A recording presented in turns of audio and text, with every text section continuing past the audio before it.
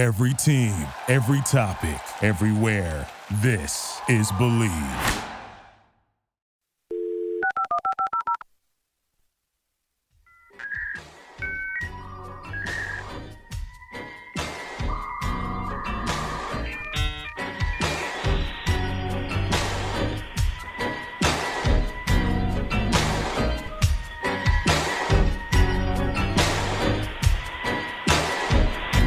You've got mail.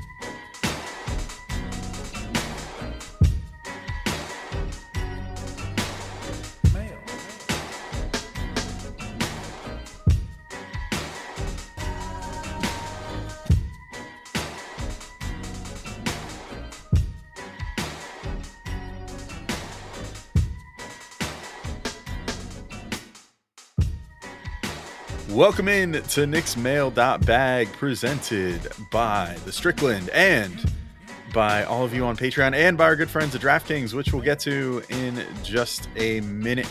I'm Alex Wolf. I'm editor and chief of the Strickland, and also I host Locked On Knicks, and I am joined by my usual two co-hosts. Neither of them offended me today, so I'm going to do a quick coin flip in my head about who gets to get introduced first. I just heard one of them snicker a little bit, so for laughing at my joke, Zach Delizio, what's up, buddy? Hey, Alex, I was just appreciating your podcast host voice, because we're talking prior to the podcast, and then you go podcast mode, and it's like you're like a actor. You know what I mean? It's great. I'm impressed by it. It's almost like I'm a professional. Yeah, exactly. And then give it like 40 minutes, and then I'll be in full-on degenerate mode by the end of this thing. And then I'm also joined by my good buddy.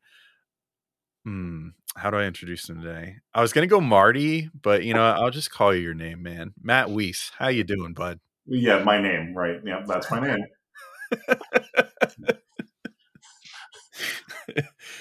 Good news too. We will be joined in a couple minutes by the one and only James Marceda, who's going to be here, I guess, after he puts his baby to bed. I think a couple of minutes is probably false advertising, but he'll be here. I don't know about setting the bar that high, but yeah. Should be here in a number of minutes, maybe. If we're lucky, if he decides to there's no guarantee he shows up at all. But there is a decent chance. If you make it all the way through this podcast and he doesn't show up, sucks for you. Not tell anyone. Either way, it's going in the title of the podcast. But either way, you'll have to listen and find out. Yeah, I guess we'll see. All right. I'll give the quick Patreon pitch. If you're not supporting us on Patreon, you should. You can go to patreon.com/the Strickland or go to thestrick.land and click the Patreon link right there and check it out. If you enjoy our podcasts here on the Strickland Podcast Network, or if you read the written word from the Strickland and you like it and you just want to support people that you like, definitely consider doing that. But the best part is, you're not just supporting us for nothing. If for $6 a month, you can get into our Discord server, which is one of the most bump-in places in all of Knicksdom, especially now that Twitter is basically going to be broken in like a month. Probably a good time to get in on that action. You also get the Friday edition of Pod Strickland in full, which is quite a long episode typically. So you get that full episode instead of the free preview that we offer on the main feed. Then if you go up to $9 a month, you also get the other Mail.bag with Drew Steele and usually Dallas Amico. So that's another thing that you get for $6. For $9, you can get the Stricken Roll Pod with Schwinny Poo, who just had Jake Fisher on today. Pretty solid get there for that podcast. So that's pretty sick. And you get stuff from Matthew Miranda and some of our other great writers like Jeff Rasmussen. on the Patreon as well. So that's great. And then there are other tiers as well that go anywhere from $15 to $100 if you really freaking love us. So definitely check those out. Patreon.com/the Strickland. All right, guys, let's hop right into these questions because I was entering these in and I was like, God damn, we have like a million questions again. So first one comes from, these are all from the Discord. We've decided to just start doing it in the Discord because we were doing Discord and Twitter and somehow we were getting even more questions than what we have here. So we're just on Discord now. Joe Nix wanted to know, how do you guys feel about a starting backcourt of Jalen Brunson and Immanuel Quickley going into the start of next season? Zach, what do you think? Man, it's interesting because I never really thought about it as starting backcourt. Like with that phrasing, it's different. Obviously, they can play together, but starting like that, that's interesting. Obviously, the question is size at guard. Also, maybe not obviously. IQ is probably the closest thing you could get to someone his size being able to play up a lot, right? Like he's pretty small, but his length, his defense allows him to kind of get away with a little bit more. Brunson less so. So I think it would be interesting and worth a shot, but it depends on the roster around them as well, right? I think it's a little small. I think it's something that they will be using to close games potentially, and potentially in the playoffs this year to close games as well. Yeah, I think this implies that Quickley is just going to play so well to end this year that they kind of have no choice but to move him into the starting lineup. Yeah. And if they did, I'd be fine with that. I think Gavin and I talked about this on Locked on Knicks a couple weeks ago, like after the big Celtics game, I think. And I was like, I don't have a problem with it. Like, cause those two seem to play really well together. Like the nice thing about IQ is that he's developed into such a good player with and without the ball. And like, he's proved that he can defend up and down a little bit. Like he could defend ones, he could defend twos. He could do a decent enough job on threes because of his wingspan and his like defensive timing. So, I think I'm fine with him being the starting two guard. On paper, that looks like a small backcourt to start games off with, but I don't think that Quickley has given me any indication that he's not good enough defensively. That's a good point. And he's basically, every time I do this, where I'm like, oh, maybe size doesn't matter. So at a certain point, he's just that good. Yeah. Right. And like wingspan matters. Like he's 6'3", but he has like a 6'10" wingspan, and you see that all the time. So I'm not too worried about it. I think that I think that he could start. I'd feel good about it. The only thing is, like, what does that mean for Quentin Grimes? And probably just means instead of getting 20 minutes a game as the starter right now, he gets 20 minutes a game off the bench, which is fine. I'm good with that because it seems like they're going to keep Josh Hart. What if you bench RJ instead? If you bench RJ instead, then RJ would still probably get like 30 minutes, so it should be okay. I don't know. No, exactly. But that's what I'm saying. Yeah, it could work. Yeah. It could work, but I feel like optics wise, that would be. I feel like true. The Knicks would not like even just outside the optics. Tibbs seems to have RJ in that same sort of category with like Julius, where he holds him less accountable than other players because of the fact that he's like the entrenched like starter, and he also plays so many minutes already and everything. And Tibbs has shown like, okay, I'll bench RJ if he's ass like down the stretch, but generally his like 30 minutes or so is safe no matter what. And I feel like his starting spot would be safe. But if they did move him to the bench, that'll be fine. Matt, what do you think on all that? I have two concerns about this. And ultimately, because of that, I would prefer Quickley stay as the sixth man. One is the way Tibbs runs his rotations. Like, Quickley, we really want him running we really want him running the offense as much as possible. And with Brunson on the floor, he doesn't really do it that much. And the way Tibbs normally runs his rotations, if Quickley's starting next to Brunson, then they're just going to fucking sit on the bench at the same time. And they'll play almost all their minutes together. So Quickley coming off the bench means that he, plays some minutes with Brunson, usually at the end of the game, like you said. But for the most part, he kind of gets the offense to himself when he's on the floor, which is probably for the best. The other concern is everyone in the rotation right now is technically signed through next, like should be on the team next year. This will probably come up later. I strongly suspect that Obi Toppin will not be on the team next year, but if he is, and Tibbs does not want to go to a 10-man rotation, you really can't put Quickley into the starting lineup because who the hell is the point guard off the bench? I mean, Deuce, obviously, but like again, if he doesn't want to expand the rotation, then Deuce isn't in it unless Brunson's hurt. So you have no bench point guard.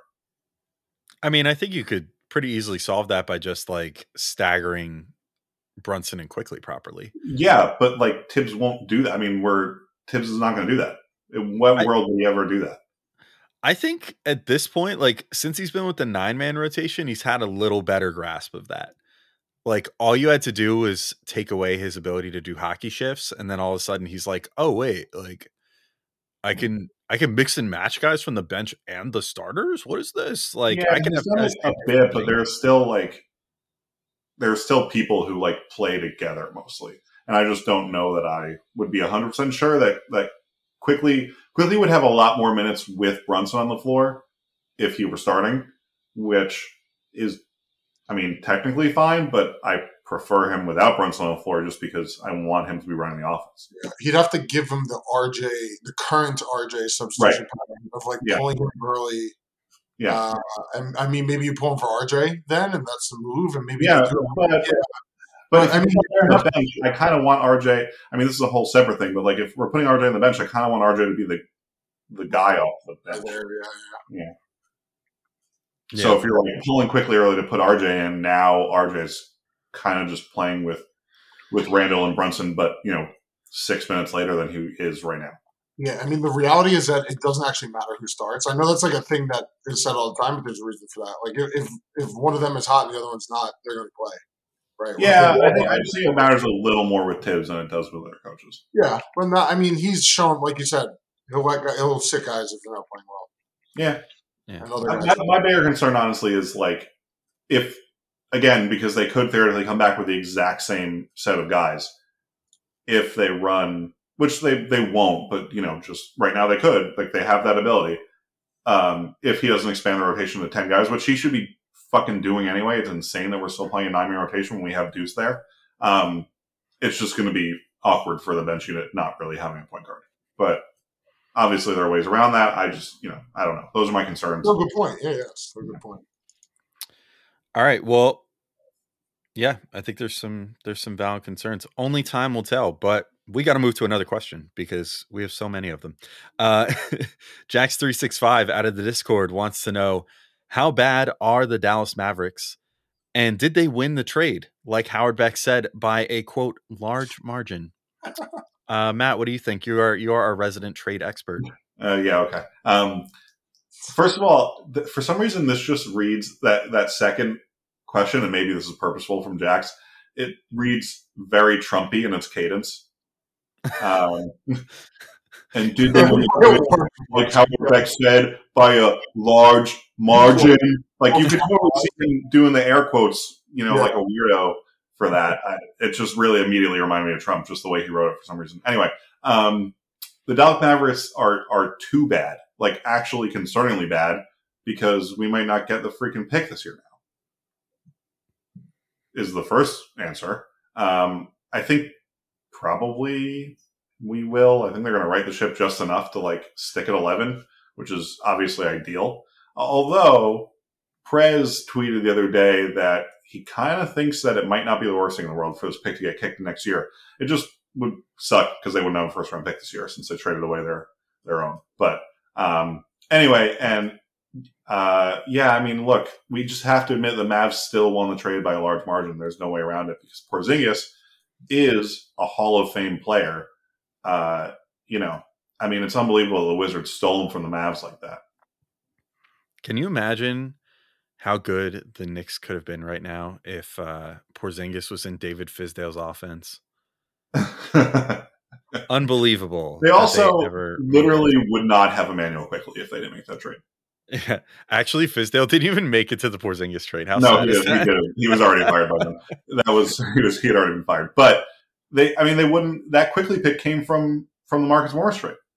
Yep, which wouldn't have happened had they not traded Porzingis.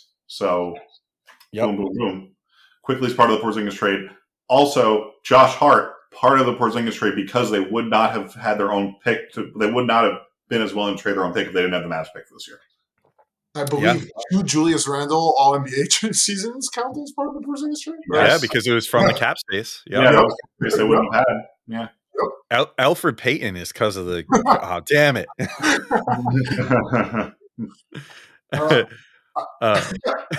It is funny to look back on it now, because the thing is, we are always, whether we're right or wrong, we're always gonna kind of rag people for shitting on the Knicks because it's annoying. But we were so fucking right. Just with everything about that. Well, I guess maybe not in the moment. Let me say that. And Schwinn deserves credit because he was the first. I remember that day. I was like, Schwinn, you're fucking crazy. But he was on that from the beginning. Schwinn, literally when it was happening, Schwinn was like, the thing this was is good. Yeah. The you know what? reaction from the media. That's what, because it was like, I didn't necessarily love it, but it was like, okay, I mean, this is a deal. This isn't the end of the fucking world. Zach, don't get too far into the weeds there. Let me read the second part of Jax's question real quick. Okay. Because it's exactly that. So I'll throw it right back to you. Just so we could get this in there. So second part of Jax's question, should I attempt to read this in a horrible Donald Trump impersonation? No. This one doesn't have Trump cadence. It's the if I add a couple of keywords, I bet I can make it Trump cadence. Okay, so I actually want to see what you're doing. Wait, go for it. Media and quotes, you can start there. Yeah. Also, can you talk about the lamestream quote unquote media, the reaction to the Porzingis trade, and the mocking of the glorious, wonderful, best of all time Knicks fans? Who I've always said get a bad rap. I've always said that anyone that loves James Dolan is a friend of mine. And therefore, the Knicks fans are the best fans. They come up to me, they say, Mr. Trump, you've done such a great job for this country. They're crying as they say this. They come up to me and they say, Mr. Trump, the only one is almost as good as you at running America is Mr. Dolan running the Knicks. It's so beautiful. Not bad. And they're big. Remember, they're very big, strong men, but they're crying. Honestly, I don't know where I pulled that from. I feel like I've never been able to do a good Trump impression, but that was pretty good. Solid. It was much better than mine. Yeah, I'll do that one. Good job. All right. Yeah, I didn't have the tone right at all. You nailed it. I'll call up Comedy Central. I'll see if I can get a deal. Anyway. Yeah, right. Anyway, Zach, go ahead. Continue. It's just hilarious to look back on, like again, especially after, because there's two parts of a trade, right? There's the initial emotional reaction when you get the news. And then as the details come out and you take some time to set the shock wears off and you're like, okay, you got X, Y, Z, and here's why would happen. And the articles come out explaining what happened, so on and so forth. It was just so obvious that people were like so massively overreacting that it was comical. Like, and it starts to be like you're getting gaslit by the world, right? Like us as Knicks fans are sitting there like, what are you guys talking about? Because like I'm not like thrilled about this, but this is definitely not as bad as you're saying. And everyone's like, you're fucking wrong. The Knicks are terrible. And look at this. Large margin says Howard fucking Beck. Ooh. Oh, Howard. I love it. Yeah. Howard Beck. Good job, dude. How's everything going for Howard Beck right now? Oh, that is rough. Oh, yeah. Something happened that I'm unaware. He's unemployed. Oh man. Oh, now I kind of feel bad. Well, to be clear, the massive layoffs at Sports Illustrated were horrible, and the company that runs them now are terrible. And venture capitalist companies should stop buying media companies because they don't understand how they fucking work. That said, Howard Beck's still doing all right for himself, I'm sure, because he got paid way too much money to write there, so it's fine. I'm sure he got a nice severance. Ooh. Anyway, Matt, do you have anything to add about the media reaction? No, the only thing I have to say is Seth Rosenthal always says he just wishes no one were allowed to talk about the Knicks but him. And, I think we should apply that to the general national media. They shouldn't be allowed to talk about the Knicks. Yeah, like if we go back to Quickley, which maybe we'll get to this in a minute, but like seeing like the the Matt Moore tweets about like, Oh my fucking God. it's so ridiculous. There's no way that Immanuel Quickley should ever be in consideration for sixth man of the year, despite being the most impactful sixth man in the entire NBA. It's like, dude, just shut up. Just admit you don't watch the team. I wish or that you have a slant, like one or the other, but just stop pretending like this is objective analysis. I wish we could save this till James came on, just because James is a well-known Matt Moore defender. Because he was nice to him one time 10 years ago. Yeah, James does love Matt Moore. That's sure. That's for sure.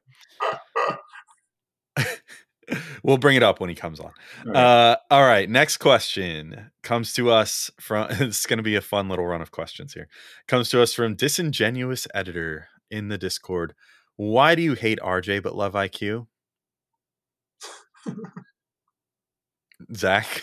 These are just so, I love these questions. Like how dramatic it is. Like you hate RJ. Do you know what this is about, Zach? What? Do you know what this is about? Clearly not. If there's some meta reference I'm missing. Alex, you could probably explain it better than I can. What the fuck is going on here? There's like some outspoken don't name him. He doesn't deserve Twitter users that were half relevant in 2010 but fully unrelevant now, and maybe one of his burner accounts. I don't believe that it's a burner. Honestly, I think it's a separate person who just like for some reason fucking worships this guy. Yeah, I don't know. I guess time will tell. At some point, there will either be a slip up or there won't. Well, someone on our staff did a little research, which I can explain to you guys off air just because I don't want it publicly out there in case this person freaks the fuck out. To kind of confirm that it can't be a burner. Well, fine. I'm going to keep believing it's a burner because I can't see how anyone would like that person that much. Anyway, there's a certain has-been on Twitter that has. Oh God, I can just see this getting. That person being like, "Oh my God, they called this person a hat." Well, but no, we're not culpable because we're not mentioning names. Yeah, we could be talking about anyone. It could be any has been on Twitter that only no made. Idea what you're talking about, for what it's worth. All right, we got very sidetracked. The point is, there's a person whose initials may or may not be TD. Okay.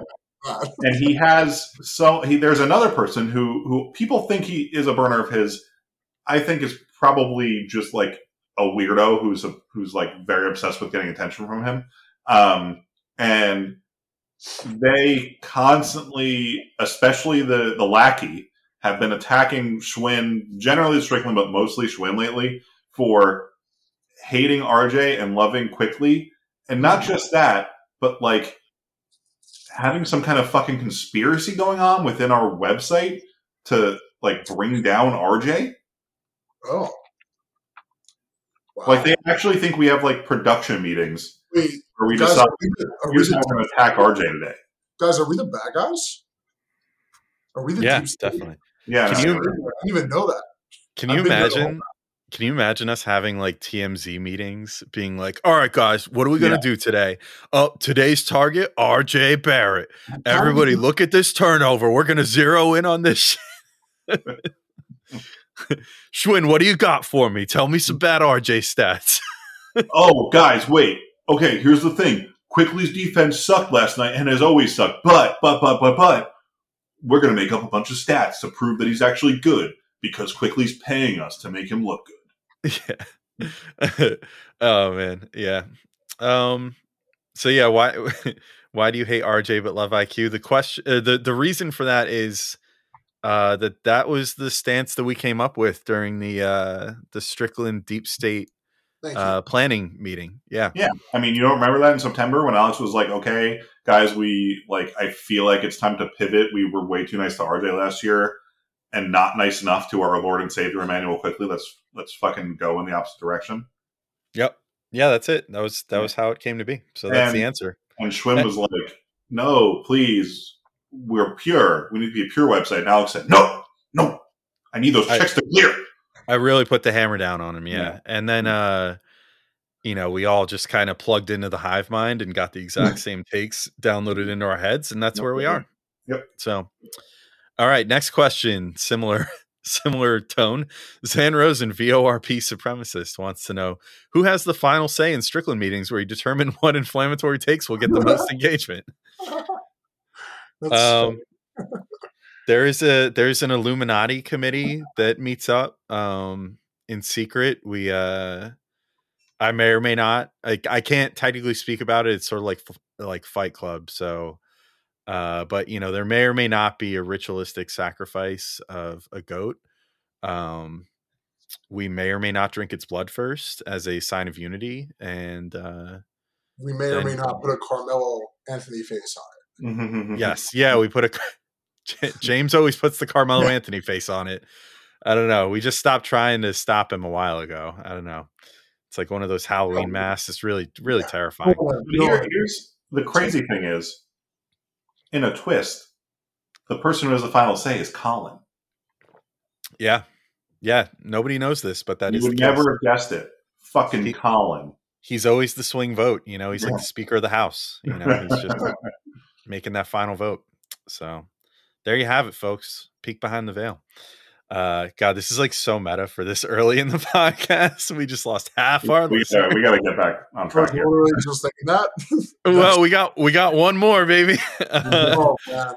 G Baked wants to know from Discord, when you guys have your weekly meeting to discuss strict.land narratives, how much time do you set aside for RJ hate compared to how much time you spend coming up with haikus about how great Quickley is?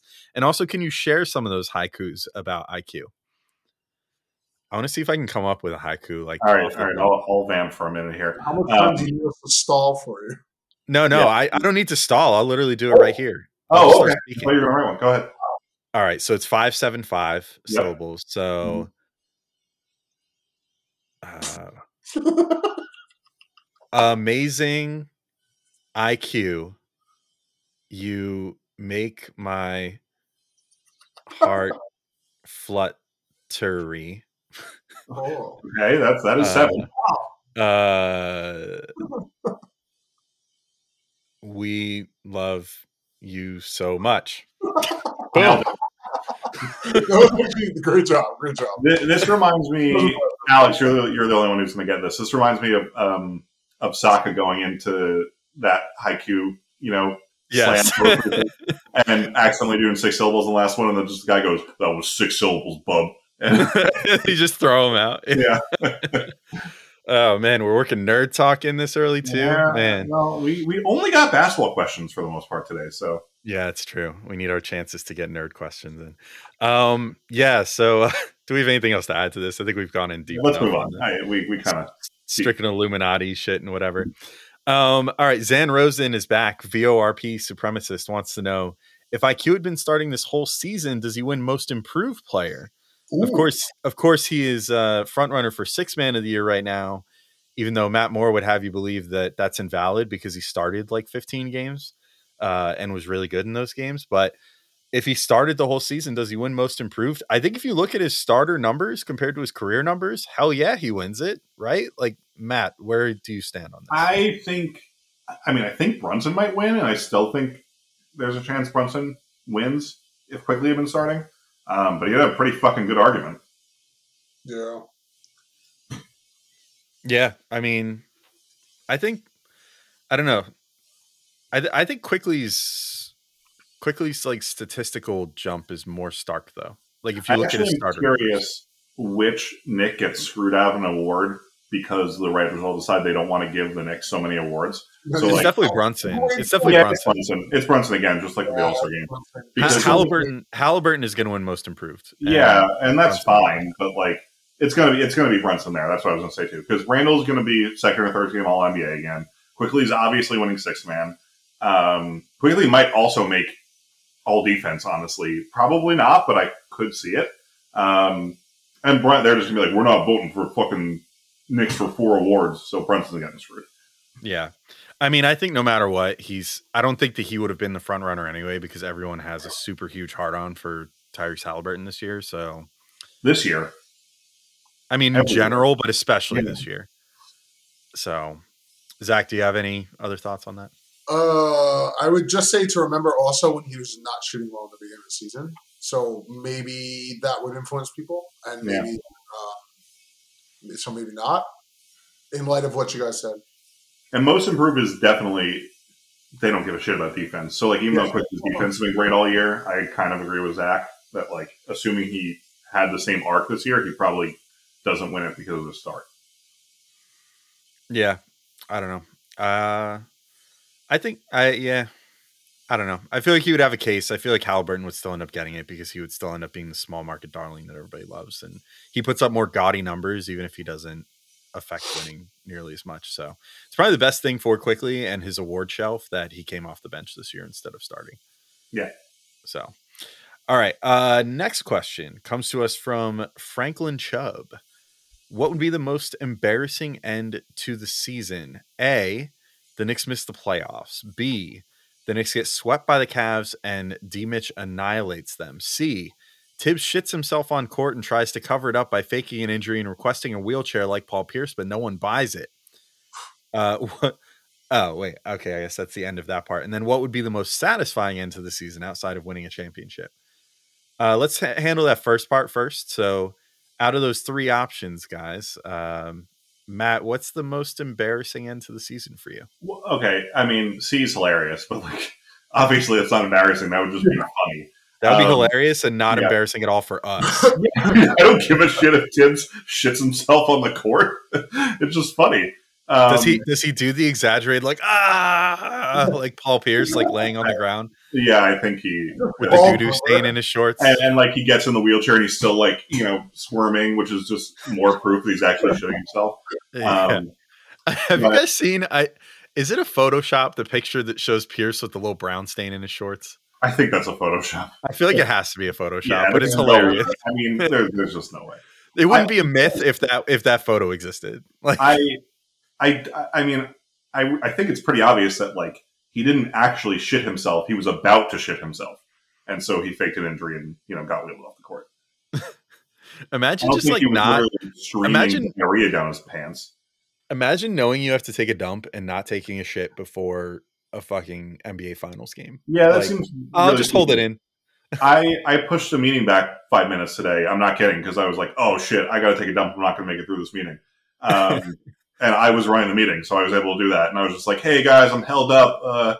Can't get out of this other meeting I'm in. Gotta push this back 5 minutes. And I did because I had to take a dump and I wasn't going to make it through like another 45 minutes or whatever. Anyway, so and B is some Stephen A. Smith shit. I don't care. So it's obviously A. Yeah. Zach, what do you think? Do you think it's No, I agree completely. That was beautifully put. That was my exact logic. Like missing the playoffs at this point would be fucking ridiculous. They can barely even do it. They would have to basically lose all the rest of their games, end up in the play-in, and then massively shit the bed in the play-in. Oh God! Imagine if they lost to the Hawks. That's the only way it could be worse. They could. I think they could technically miss even the play-in, but they would have to lose out, and every team behind that. I mean, not the Nets or the Heat, but the teams in the play-in right now would all have to win out. So, I think their magic number to make the play-in is 1, but. Yeah, ridiculous. That's not happening. So it would be, and if it did, it would be insanely embarrassing. Yeah, that would be the most horrible timeline. All right, so next is what would be the most satisfying end to the season outside of winning a championship. So Zach, what do you think? We don't have multiple choice, so it's open ended. I mean, getting to Eastern Conference Finals. Like, imagine why wouldn't it be getting to the NBA Finals if we're doing? I guess I feel like that's cheating because it's just taking half cheating. Can we amend this to because like I think him leaving this open ended just like obviously the answer is making it to the NBA Finals. So can we say like most attainable, satisfying end of the season? I mean, sure. I would say that's a good point. I would say beating the Cavs would be fucking incredible. I would lose my mind. Like, I don't even care if they lose in the next round. I haven't seen a fucking I mean, they're playing the fucking Bucks in the next round. They're not beating them. Yeah, exactly. I think it would be beating the Cavs and giving the Bucks a series would be the most satisfying end. Yeah. Yeah, that would definitely be really satisfying. There's also a part of me that sort of wonders if a very satisfying outcome could be losing in the first round and having that cost Tibbs his job. That's not happening though. They'd have to get we have a question about this later actually, so I won't Yeah, we could save that for later, but like there's something that would be satisfying about that of being like this front office finally saying, you know what, Tibbs might have made some improvements this year, but he is still not the guy to take this team to the next level, and they're clearly ready to go to the next level, and we're about to have a lot of money invested in these guys. So like let's find the right coach. That said, I think the second round and giving the Bucks a series would be pretty solid. Like going to like even a gentleman's sweep against them, I think counts as giving them a series because they're just I mean, as long as they're competitive in some of those losses, like if it's a gentleman's sweep where they get blown out 3 times, then like win Then one that's not so flukily. good. Yeah. But I'm thinking like either that, like a gentleman's sweep where they like keep most of the games close, or like if they take it to 6 at all, like that's 6 or 7. That's like a pretty huge success. Yeah. All right. So next question, also from Franklin Chubb. When did the obsession about trading for a star player officially begin? And what did Knicks fans used to talk about before it became a thing? Star fucking season, guys. When did that become like, because it used to be signing a star player was the big thing. Yeah, but that just doesn't happen anymore. Yeah, I think they're good, and there's no free agents. So what else are you gonna do? Right. I think it probably switched. Like, I would say. I mean, the thing is, like, well, no, I actually think it was about 2020. I was going to say it would have been 2020 because it was still let's sign Durant. We're going to sign Durant. We're going to sign Kyrie with blah. And and then after that, it was like, okay, no one actually becomes a free agent anymore. So yeah, I agree with you. Yeah. I think that's when it was. It was right after the Durant and Kyrie summer. Like that next year, then it started being like you got to trade for a star, because then that sort of just started being the way the league was going. Like that's the last big, huge, like earth-shattering free agency class we've had. It's so funny that we were all together that night. Yeah, that is really funny. Yeah, and we were watching the Mets play. Yeah, we were at a Mets game. I mean, Zach we had it when it happened because you and I were in Secaucus when it happened. But we had such a horribly timed like meetup of us where we were like, let's go see a Mets game, and then like it got like the week before, we're like, fuck, we're doing it on the night of free agency. Yeah, it was funny, but we were like, oh shit, this is gonna be amazing. We're gonna get drunk as shit celebrating them signing Kevin Durant. I just remember being drunk and yelling. And instead we all just like had like 3 beers, and then you guys all recorded like there's a podcast. There's a podcast. We recorded a live podcast from Citi Field, right outside the old Fuku spot. It's in the different right outside where Fuku was in 2019. Yeah, I just set my phone on a recorder on the table and asked that was a Locked On Knicks episode, right? Yeah, it was. Yeah, because this podcast wouldn't have existed yet. That was wild. But I guess we probably kind of knew already. Like, we were pretty sure it was happening that way anyway by then, right? Because, like, Kyrie had kind of told everyone he was signing with the Nets, and by that point we were like, fuck, Durant's probably signing with the Nets too. I know the Woj tweet went out while Alex and I were standing on the train platform. Yeah, it was definitely, we were standing on the train platform, and we were both just like, fuck. And then, we both were just like refreshing our phones, barely talking to each other, and like we saw it at the same time. We were like, "Oh, damn it!" Wait, but that tweet is so funny though because it's Nets get a clean sweep in free agency, and they included fucking DeAndre Jordan. Yeah.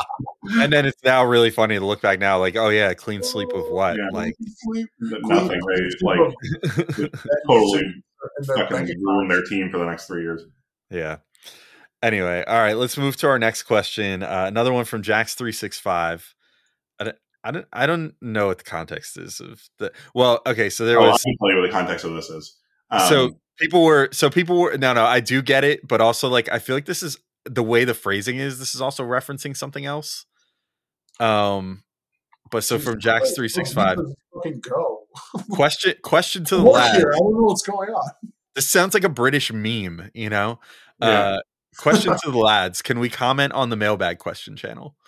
And then also Dallas says, Basketball Robot says, would you please consider keeping comments out of this channel dedicated to questions? Because everybody kept having a whole ass discussion today. Which was in reply to James telling everyone to stop making comments in the Mailbag. Because everyone knows that if you want people to not do something in Discord, you should. I mean, what happened? The thing is, though, what happened is like, oh, I know what it was. It's a question. James asked a question, And I said to James, you can't ask a fucking question. You're going to be on the podcast tonight. And then Adam just rephrased it slightly and was like, here, I have a question. Totally different from James's. And then it like turned into a whole thing where everyone was just like talking for a while until, James got annoyed that there were so many comments in the Mailbag question channel, which, to be fair to him, like we probably should try to not like have random discussions. So it's impossible for Alex or Drew to find the questions that he should find. It's like an Alex problem, not a James problem. No, but James is trying to keep the Discord clean. I respect it. So anyway, that's what those are for. We can move on, I think.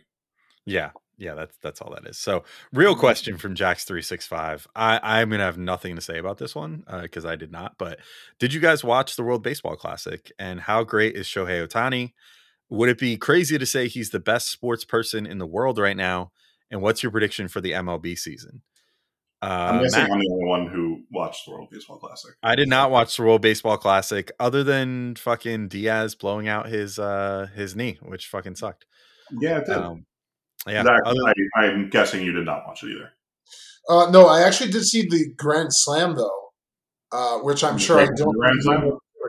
Yeah, it was against Venezuela. Was that? Yeah, the Trey Turner Grand Slam. I happened to just be at a bar and see that. Like, literally turned it out. Happened, which was really cool, but otherwise, nope. That was pretty dope.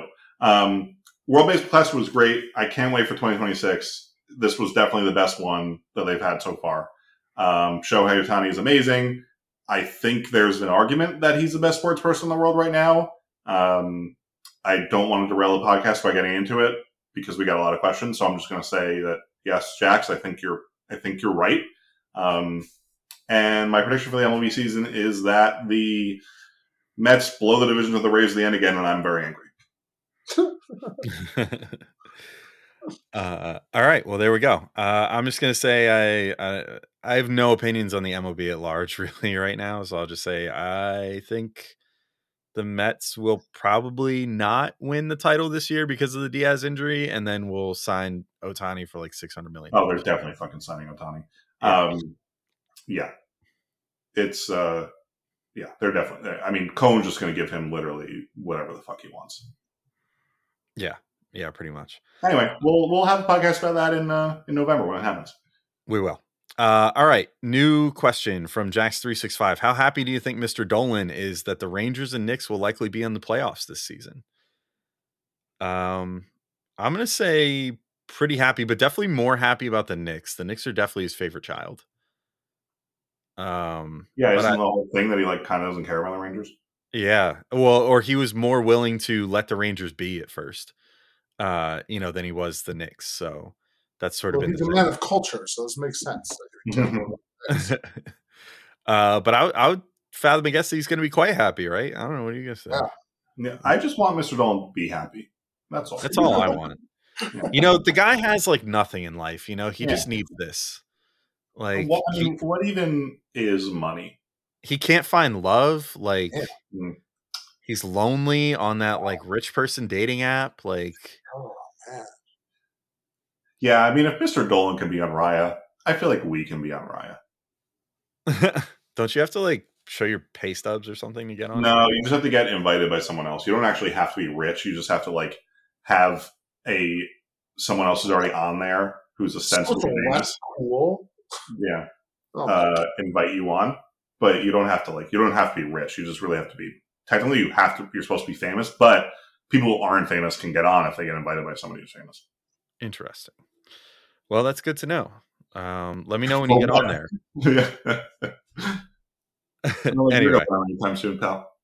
Anyway, Mr. Dolan basically has nothing. He hasn't found love, and his band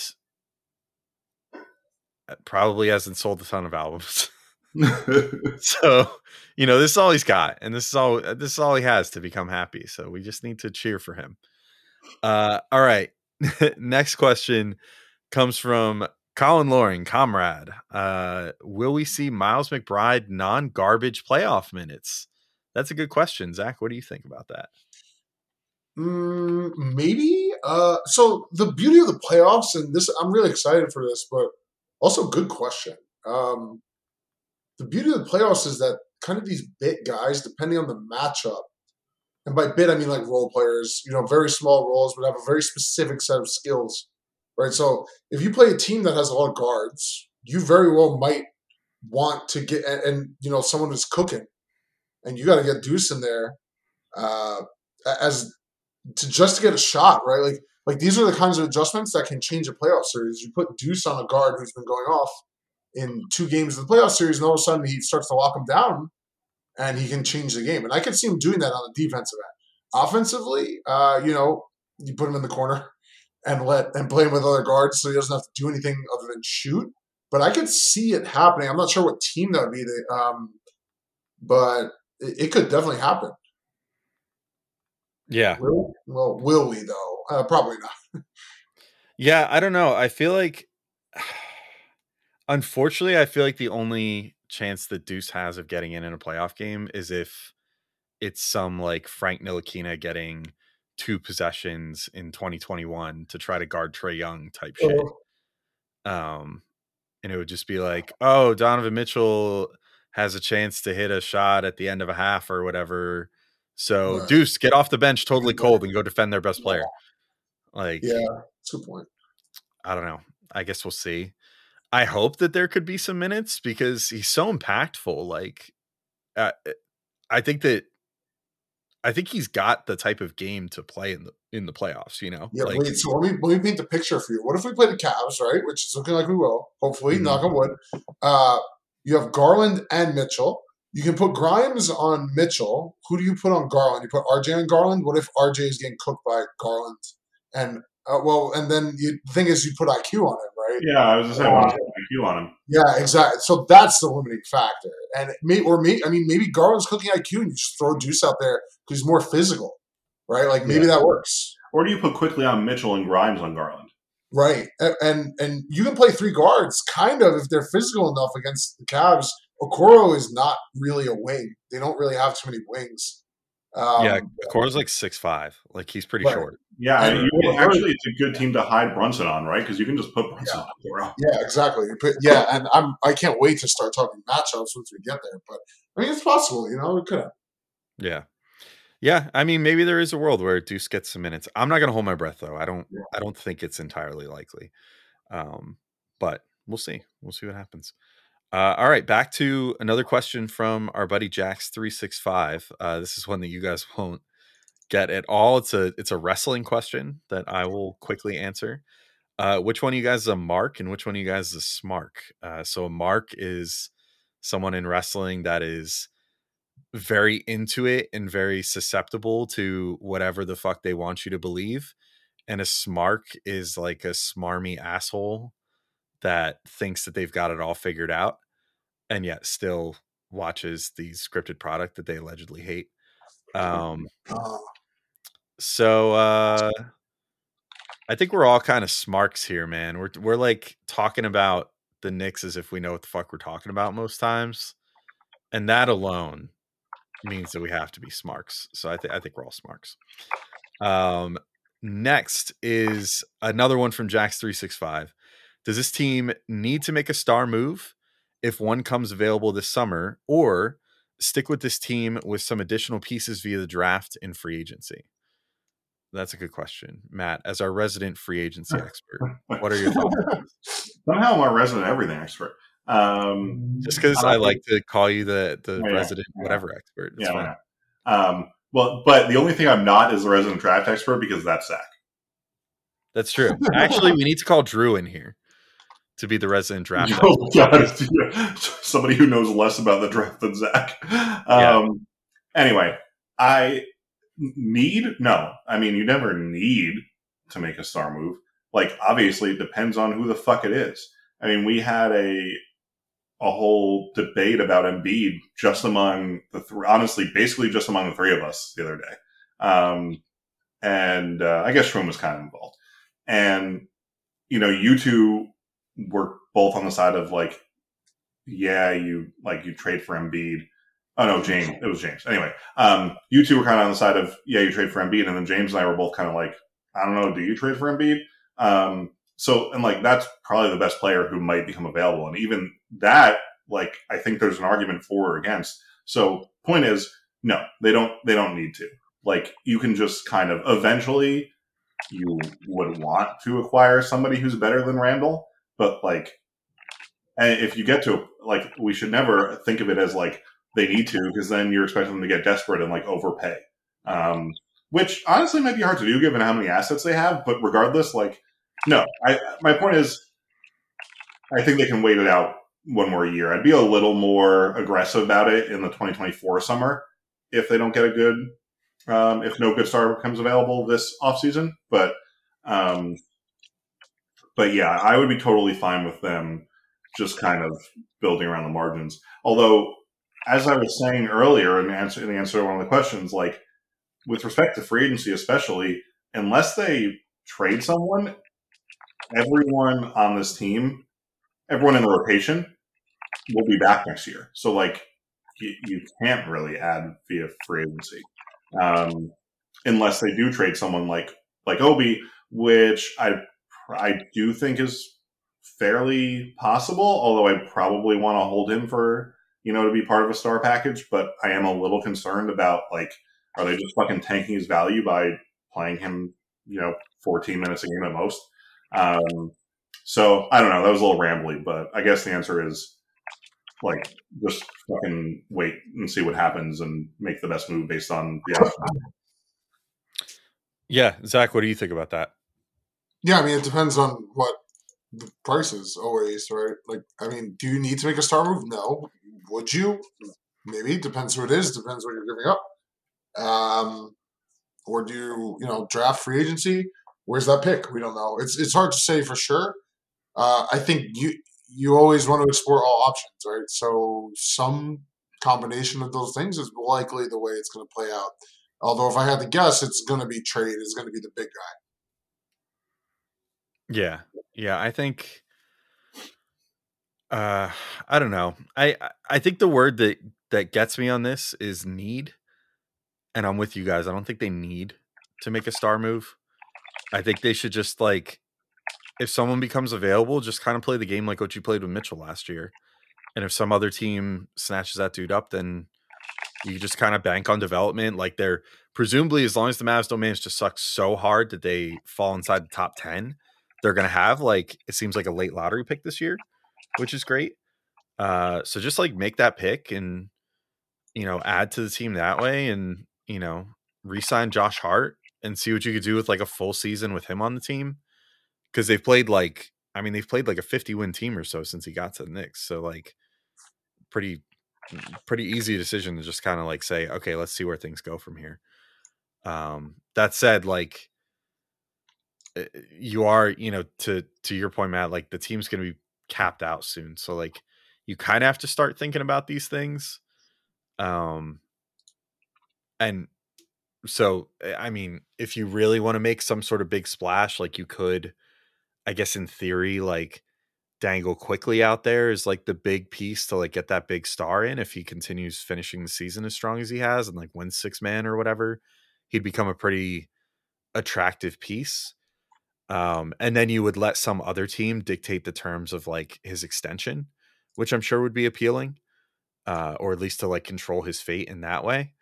So I don't know. That would be, like, the only thing. Like, if a deal came up this summer and it was, like, some, like, like SGA type player, where I'm like, you know what? Like, if you got to give up Quickley to get, like, SGA, I think that could legitimately put this team into real contention.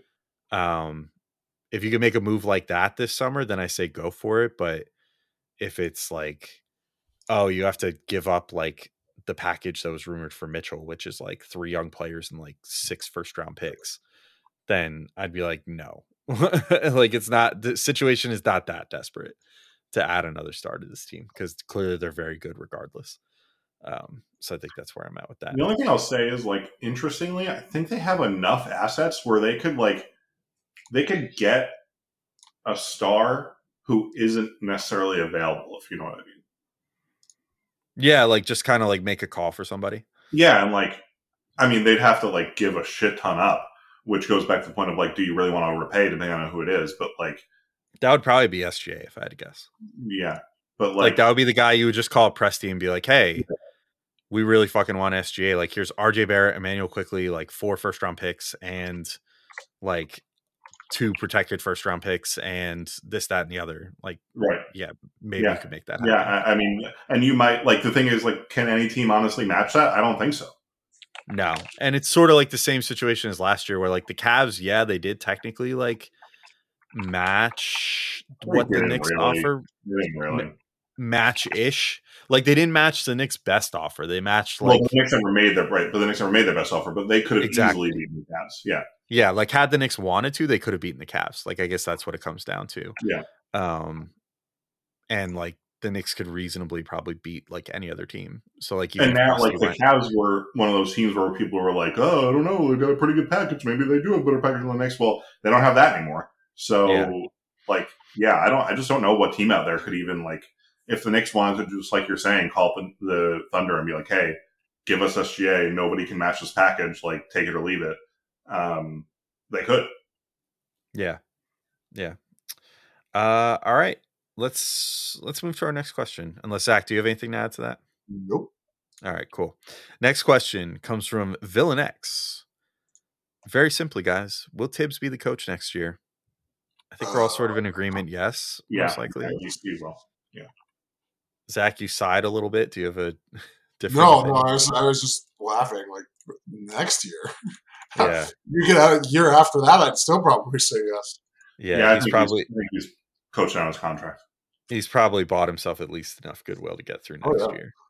So I will say, if they have a 2021 to 22-esque season next year, then he's probably gone at the end of the year.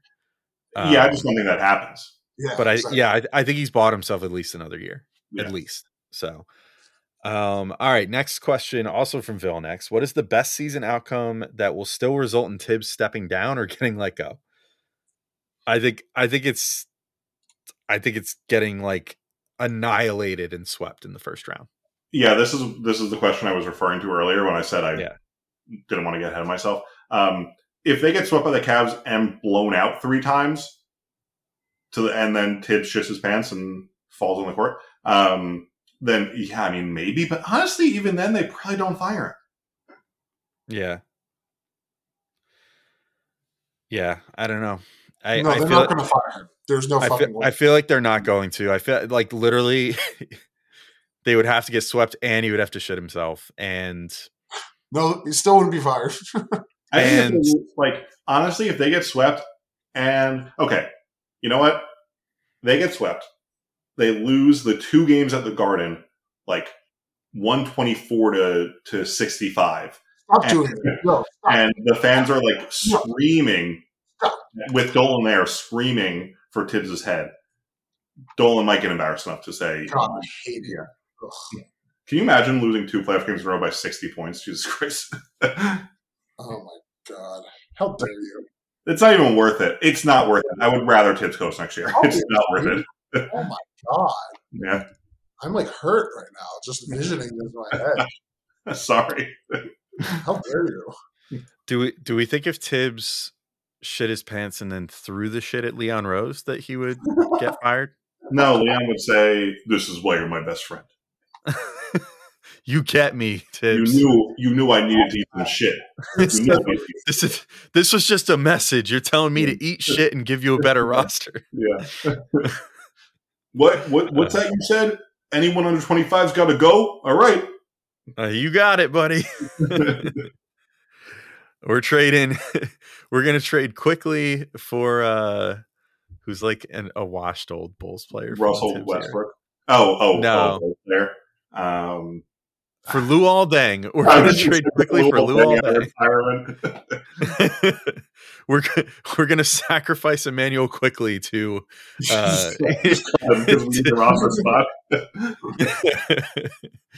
oh man.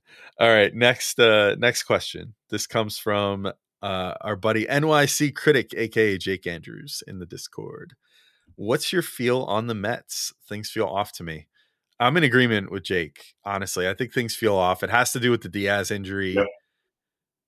He's so critical to them. Like, if they're going to like win a championship, like, you need a badass closer to do that, and they now don't have that for this whole year unless he makes like a miraculous recovery and can come back by like the playoffs or something. Can you like this can't happen because of the way injury reporting works? Can you fucking imagine if like their last season of the series is at home against the Phillies? Can you imagine if like nobody knows that Diaz is healthy and they need to win that series to win the division, and he comes out second to last game of the season? If they win, they wrap up the division. You just like nobody knows he's there. You just hear Narco play all of a sudden in the ninth inning. Yeah, that would be so cool. That would be the coolest thing to ever happen in sports, honestly.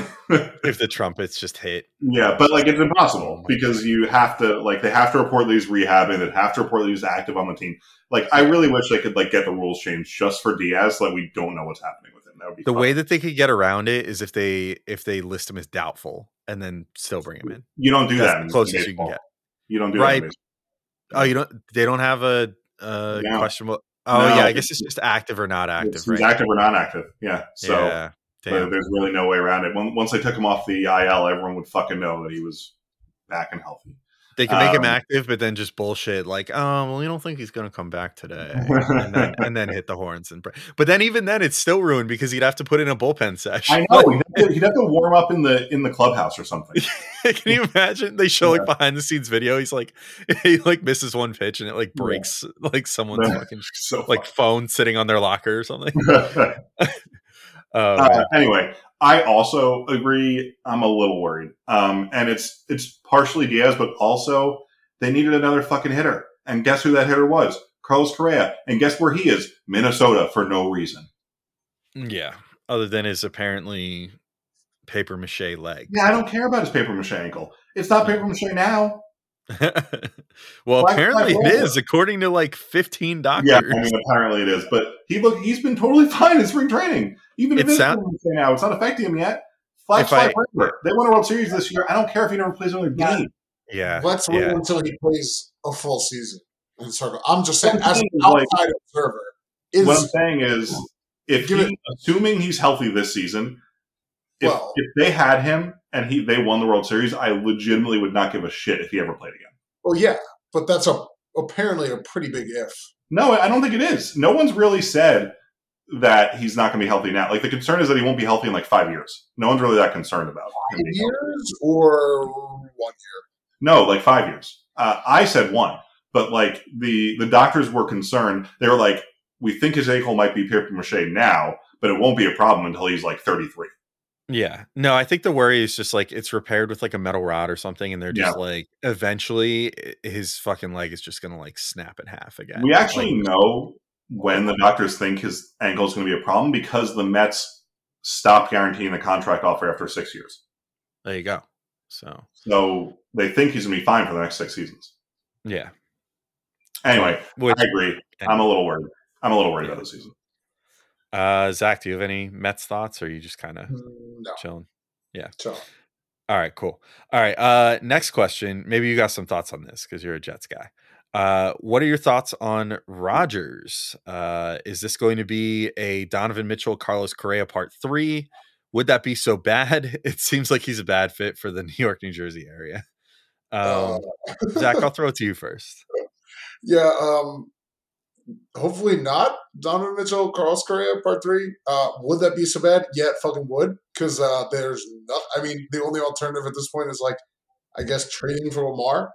It doesn't seem like anyone is really interested in doing that for some reason. I'm really not sure what that's about. Douglas literally said today, like yesterday or whatever, like on the podium, like, well, we're already kind of like in the midst of figuring out our QB situation, so we're not even going to call them. I mean, it's like, you asshole. Like, fucking call that, Alex. It was worse. He said, we already have our QB situation figured out. Yeah. Yeah. Like, as in, like, yeah, we know we're getting Rodgers, so, like, we don't care. Like, I don't. I mean, the point is, I don't love Rodgers as a person, but he's definitely, even, like, potentially Wash Rodgers is definitely the best quarterback on the Jets I've ever seen. So yeah, like, I think. Well, I mean, even like 70% capacity, Aaron Rodgers is it's like not even close either. Yeah, like 70% Aaron Rodgers is like 500% Zach Wilson. So, Oh god, yeah. Oh god. Zach you know, Wilson's the worst quarterback I've ever seen play. I'm not he's kidding. so bad, and like He's so bad. I'm in a way sort of happy that this is like one of the biggest football things I've ever gotten right, that I was super out on him and like did not like that pick at all. And I still tried to root for him, just in the sense of like, well, he's on the Jets now, so I guess I gotta root for him. But the whole time when he was sucking, I was like, God damn it, I knew it. I fucking knew it. Like, he sucks. He's just like, he's undersized. He's not fast enough to be like a scrambling quarterback in the NFL. He doesn't have a good enough arm to like toss it because he's a fucking twig. He's tiny. He can't even throw the ball though. Like all those things are true. I agree with you, but it's like, even when there's none of that involved, like he's just standing there and has to throw a pass. It just doesn't work. I don't understand. His footwork is terrible. He's mentally weak, is what he is. Yeah, he's mentally weak. He is a broken man, and it's kind of shitty to see. But get him the fuck out. Sorry, Rodgers, come on in, baby. Let's go. Yeah. I just think as far as the last part about him being a bad fit for the New York, New Jersey area, I agree with that too. And the thing that annoys me the most is not like what Rodgers is like performance is going to be like. It's more the fact that I think that he, and if they sign fucking Odell Beckham too, they're going to be like the football version of Kyrie and KD. And it's going to be fucking insufferable. Like, I'm not looking forward to that at all. Because I don't particularly like either of those dudes. So whatever. Just bring me the wins. I don't give a shit. I'm going to be honest. If they win a ring, then sure, it's all forgiven. But I don't think they're going to win a ring, and that's going to make it annoying. I mean, we'll see. If Aaron Rodgers is decent, Aaron Rodgers at least, that's a good team. It's a good fucking team. I mean, they could go 2015 Broncos route, and even if Rodgers sucks, as long as he gives them like the smallest amount of production out of the QB spot and doesn't make a ton of mistakes like Peyton Manning did that year, then maybe the defense is good enough. But I'm not totally there. I mean, you put any quarterback on that team from last year other than Zach Wilson, and they make the playoffs. Yeah, easily, I might add. So they're gonna make the playoffs this year. Yeah. Oh, they'll definitely make the playoffs. I just question whether they'll make it, because honestly, I think that Rodgers is super overrated as a postseason quarterback too. I mean, I think if you win a Super Bowl, you got to have something. I think he sucks ass in the playoffs. Actually, let me go that far. Like, that Super Bowl win is a long fucking time ago. Like, I mean, I'm not going to say he is or isn't, but all I'm saying is, generally in football, I feel like the strategy is just get to the playoffs as many times as you can. Yeah, because you could do anything from there. It's so fucking random. Yeah, I guess we'll see. I mean, football is maybe the ultimate sport of just get hot. Like that in baseball, it's like all about like you just get hot in the playoffs. It doesn't matter what your seed is or whatever. As long as things are clicking, you're good. So I guess we'll see. I would like to be optimistic, but by nature, I mean, I'm obviously impartial on this one, but I can't see them beating the Chiefs. But you never know. I couldn't see them beating the Chiefs either, or honestly, like a couple other teams either. Like, you never know. You never know how the Chiefs are. I think their defense could shut down. I think the defense could shut down any offense pretty much other than the Chiefs' offense. But they're going to beat the Bengals or the Bills. I think they could. I mean, the Bills' offense might be fucking broken. The Bills' offense might be broken. Yeah, they beat the Bills this year with the worst quarterback in history. The Bengals I would be concerned about. I honestly would not be worried about the Bills. Yeah, exactly. It's the Chiefs, but that's always the thing. It's always been the thing. It was the Patriots before. You beat the Patriots with Mark Sanchez. You can beat the fucking Chiefs with a real good defense and the type of weapons that Rodgers could have. I don't know if you can. I don't know if you can. I think no, come on. You're acting like they're unbeatable. They're not unbeatable. I'm not saying they're unbeatable. I'm just saying, like, obviously every team is beatable. I just think that Chiefs offense is like so fucking well oiled that I don't know. Yeah. You're not going to shut them down, but if you could hold them to 24 points. But I don't know, but like if Rodgers isn't good, even though the Chiefs defense sucks, I don't know if the Jets offense can take advantage of it. There's also no reason to even worry about playing Chiefs until we see how they play. No, I mean, right. This would happen in literally end of January, so whatever. But yeah. Anyway. All right. Last question. This one's pretty much just for you, Matt. 4 years later, which Duke player has had the better of it, Daniel Jones or RJ Barrett? I mean, I think it's. I would never have guessed this, but it's fucking Daniel Jones. I think you're Yeah, right. isn't that crazy? Isn't that crazy to think about? It's insane. But I mean, did he deserve that contract? Probably not. But like, there's no reason to believe he's not going to be better this year than he was last year, considering he played significantly better at the end of the season than he did at the beginning, number one. Number two, they have much better weapons around him this year. And probably a better offensive line. Not great still, but definitely better. And it's another year in Dable's offense. Like, yeah, I mean, Jones should probably be, like, basically at least as good as he was at the end of the year.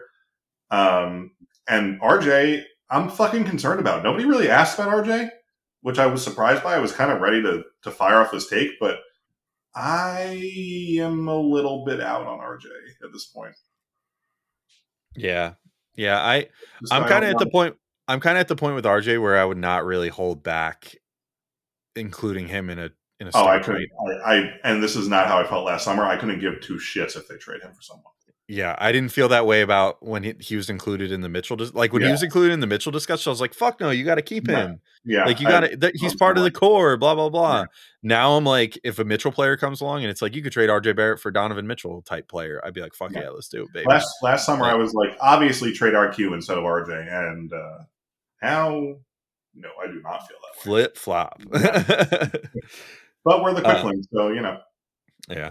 All right, let's move to our next question. Surprisingly enough, we've made it to the end of the basketball. I don't think James is going to make it. We're almost done. Yeah, I think James is unfortunately going to miss this one. It seems like he's not.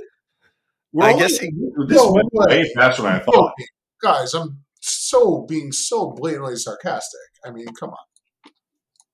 Of course. Are you really? There you go. Now you're understanding. All right. So our next question comes to us from ZMP323, Company Man Hater. Who is your favorite player on this current Knicks team, and why are they your favorite? Ooh, such a good question, actually. Yeah. Very straightforward. Matt, what do you think? Huh. Come back to me. Stop. Okay. All right. I'll go first this time. Not only was in the negative. I think, and this might be a little influenced by recent events, but I think it might be Quickley right now, just from like a pure enjoyment perspective. When I think about it, like what player makes me the happiest when he's playing really well, it's Quickley, because he's just like, he's got that like effervescent like personality about him where he's like skipping around the court all day and like smiling, and he's got all of his little celebrations when he does shit. And like he's a really good two-way player, which is awesome. Like, I don't know. I like Quickley. I think it's just between his like personality on the court and how he plays, and the fact that he's still on a rookie deal, which always kind of helps guys out. Like when there's like the lower expectation of being on a rookie deal and like everything could just be fun. I think it's probably Quickley right now.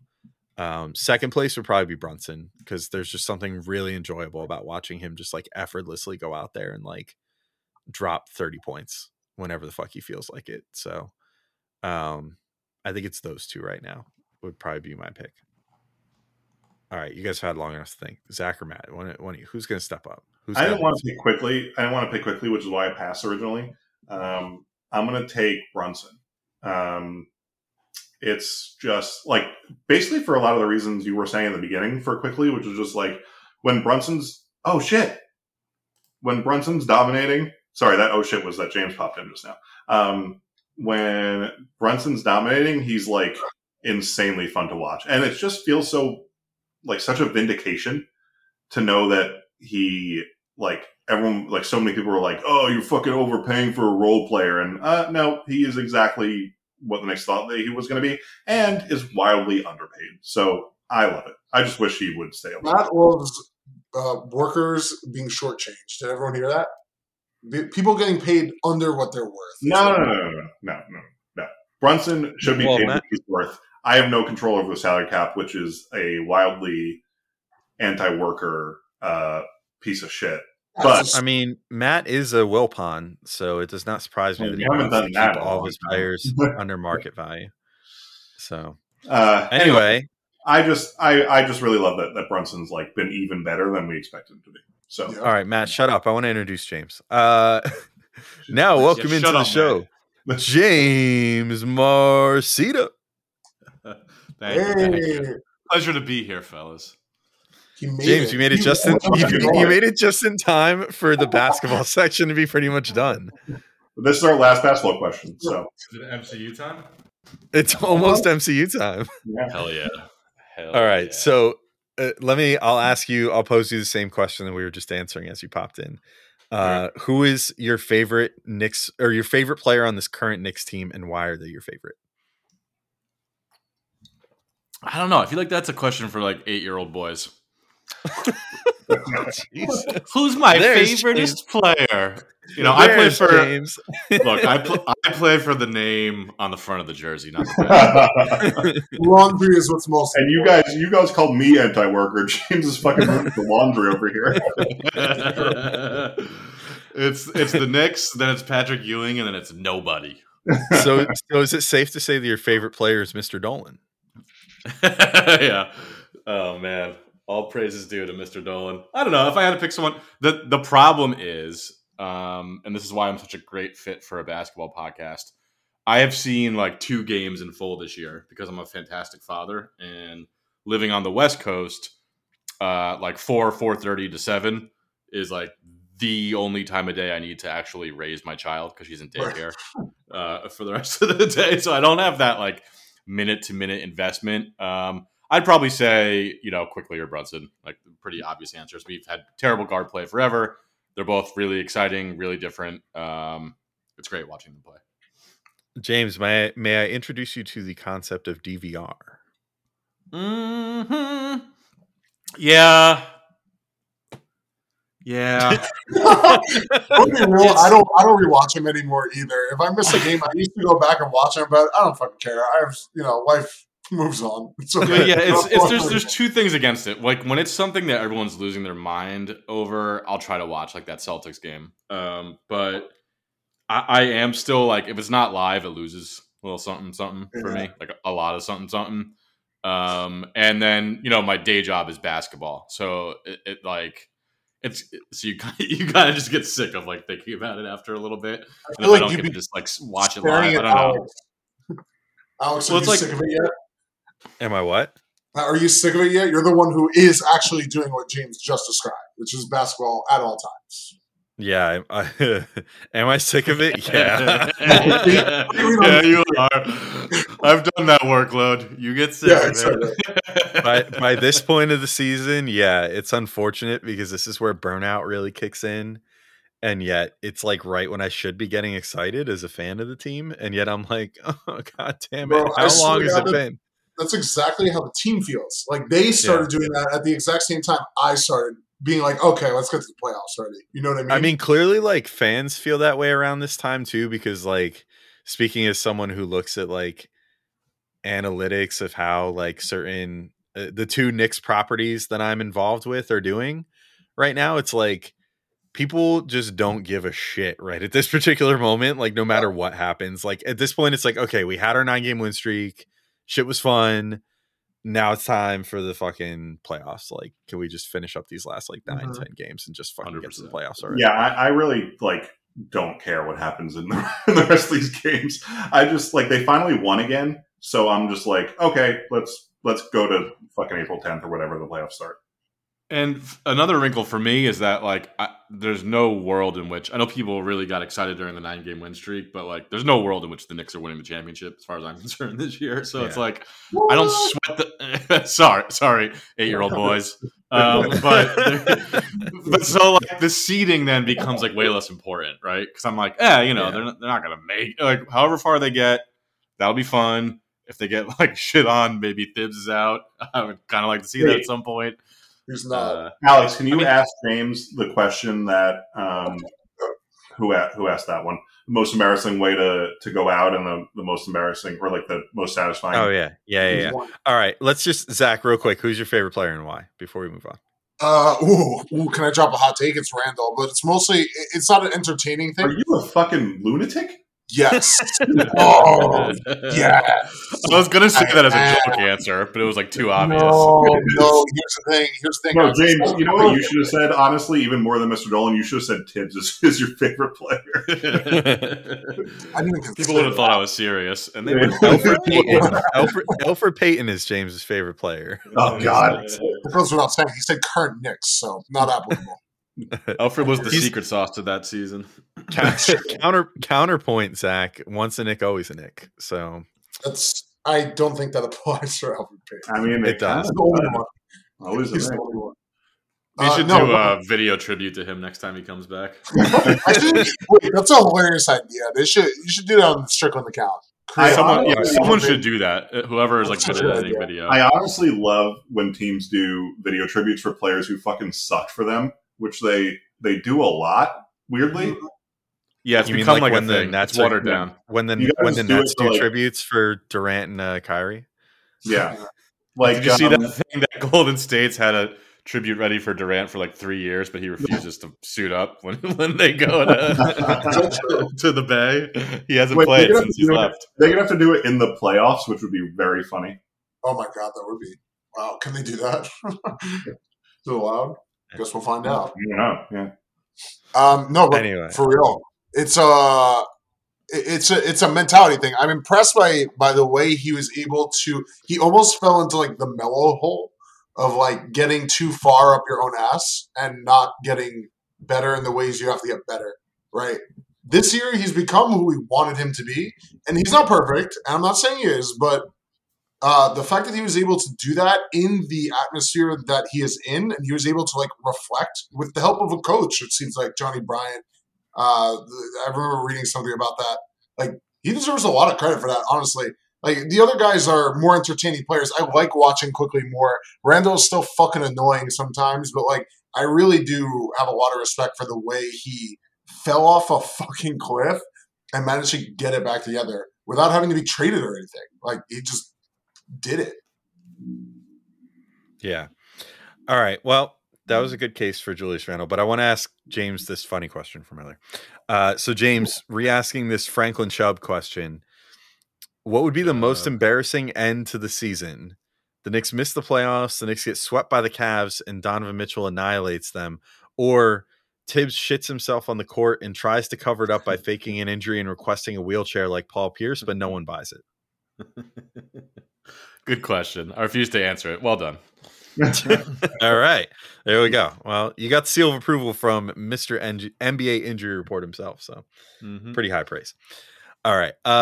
Moving on to the nerd questions. Hey, Alex, before we move on to the nerd questions, did I just miss this, or did we not do the DraftKings read?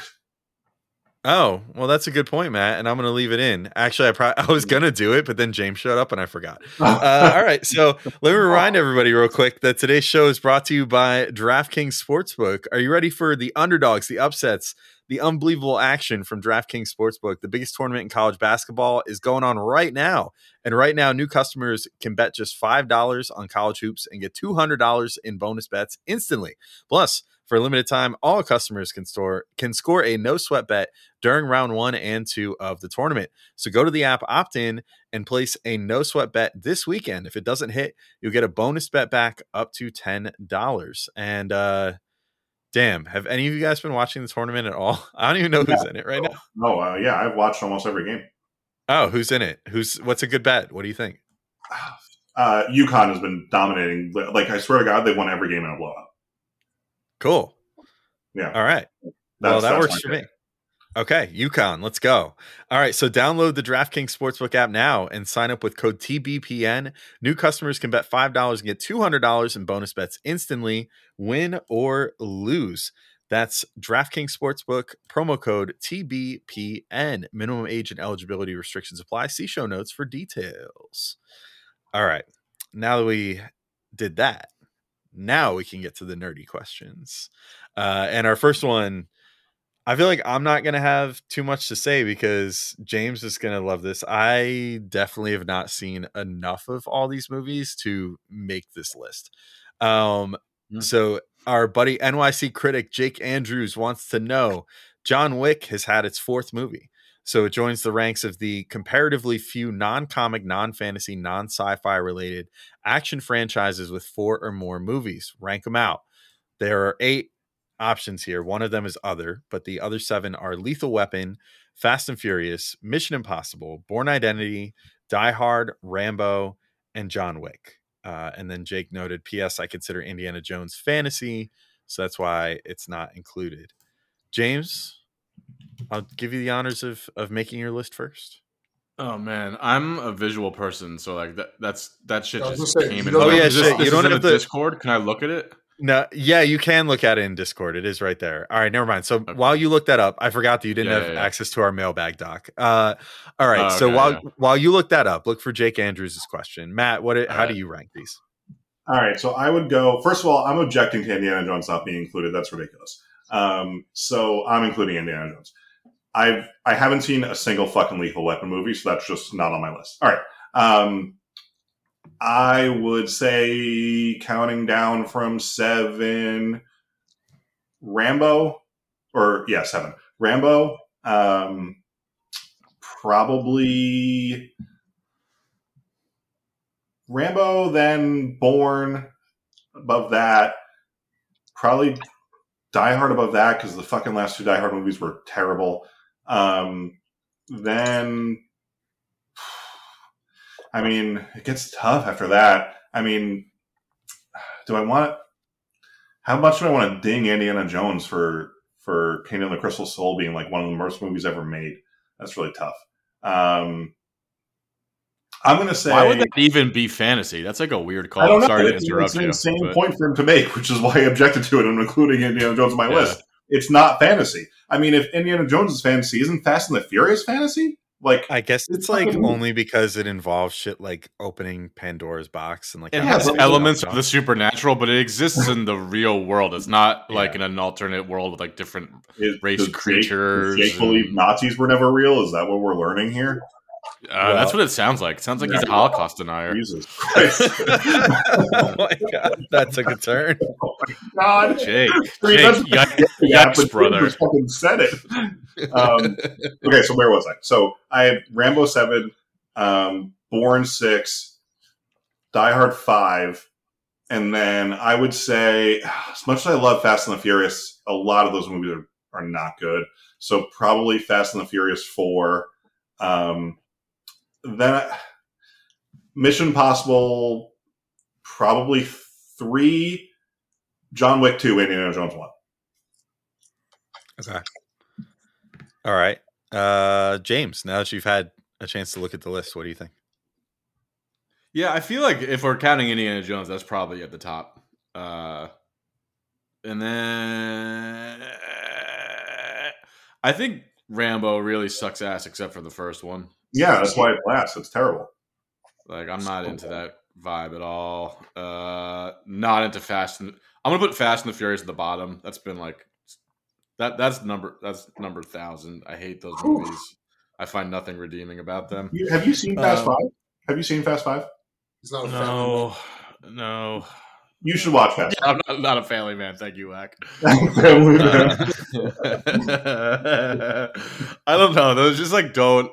I'm not against like a stupid movie. I think those are like beyond the pale stupid. I don't think they're like smart stupid. I don't know. It doesn't do it for me. It toes the line. It definitely toes the line. But I'll say I haven't given them a fair chance, and I think I saw like the first 2, and I was like, I hate. Oh well, it's a totally different film series now. Did you know that they literally took a car into space in the last movie? I don't think I knew that. I knew that didn't they throw one out of a plane a couple movies ago? Yeah, they did. I think he picked up a torpedo that was in motion at one point from a car. I'm not making this up. 2 movies ago, The Rock stopped a submarine essentially with his hands. Yeah, no, that's what I'm talking about. He picked you're talking about that. Sorry. Yeah, okay. So this is interesting. I think my issue with it is I just do not like the actors in Fast and Furious. I mean, that's reasonable. That's totally reasonable. Like, the set pieces or whatever could be great. I'm sure they're like fun. But like, I just like I don't care about Paul Walker. Rest in peace. Seems like a great guy. I don't care. Vin Diesel. I don't care about. I actively hate anyone associated with wrestling. So The Rock's out.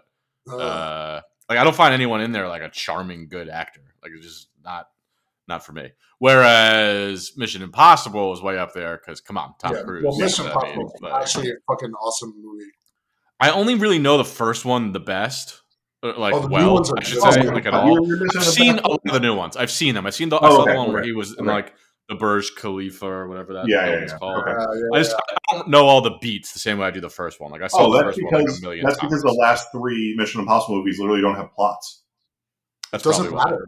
But even so, like that first Mission Impossible, well, first of all, it has the amazing, like, just old school technology. Like it looks like it's from like 1,000 years ago. But you know, that scene with Tom Cruise like hanging from the ceiling, iconic with the sweat drop and all that shit. Like that's just so that does it for me. John Wick's really good. John Wick is kind of like Mission Impossible for me, where the first one like I know super well, and the other ones like I've seen, not the fourth one. Yeah. Not as I haven't seen the fourth one either. Yeah, no spoilers. Yeah, Lethal Weapon, I had like was never into at all, so I would put that pretty low. And then Born Identity, they just give me a headache. I don't like the camera work, so that like they kind of bug me. Although I think I enjoyed the first one vaguely.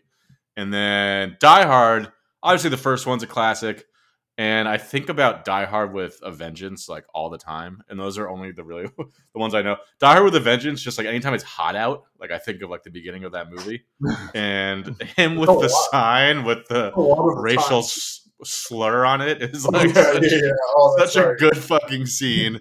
And then you have like peak Samuel L. Jackson just screaming the whole time, and you've got Jeremy Irons as like a rhyming British villain. Like it's so much fun. So that's like pretty high just for those 2 movies alone. I know I didn't give you a specific ranking, but that's kind of my quick take, semi-quick take on all of those. All right, Zach, do you have anything to add? No. I honestly like I don't fucking remember. I remember Rambo was like fucking dumb, man. Like it was the peak of the cheesy, like was it like 80s, early 90s action movie? Rambo is basically Vietnam War. Yeah, but it's like a Vietnam War, like it's like propaganda. Rambo. It sucks. Yeah, I feel like the first one's anti-Vietnam War because he kind of. I think you're right, but then like I'm pretty sure the rest of the Rambos are all like Yes, then he just goes back and like lights everyone on fire. Like in a like the truck with the 50 cal on the back and just like mowing people down. I don't even know if this is in the movie. This could be invented by my brain, but that's the only thing I remember. I'm thinking it was dumb. Yeah, I don't know. Mission Impossible is good though. What is it? Ghost Protocol? Is that the one? What's the one with Henry Cavill? No, that's Fallout, which is the fucking best one. That one was awesome. Yeah. And John Wick is awesome. I like when they know what they're doing and just do it, and like it's nothing more, you know. Here's a question for the 2 of you, because Alex apparently doesn't give a shit about action movies. What is the best one? Just pick one movie that's your favorite among all these options. Oh. So I'm torn among Mission Impossible Fallout, Fast 5, and the first John Wick. Yeah, I think that's probably. I don't remember Fast 5. All like James said, they all blend together in my brain. Fast 5 is the one where they literally fucking rip the safe out of that building. Oh yeah, they drive around. That was pretty ridiculous. Yeah, that was insane. No, I mean, for me, like, I need a real movie, with all due respect. Like, if I'm going to pick my favorite, I want a real action movie, and I agree with you, that would be John Wick 1 or Mission Impossible 4. Yeah, I mean, that's fine. Like, Fast 5 is also a ridiculous movie. I just think it's the best one of all the Fast and Furious ones. Sure. What do you think, James? Indiana Jones, first one.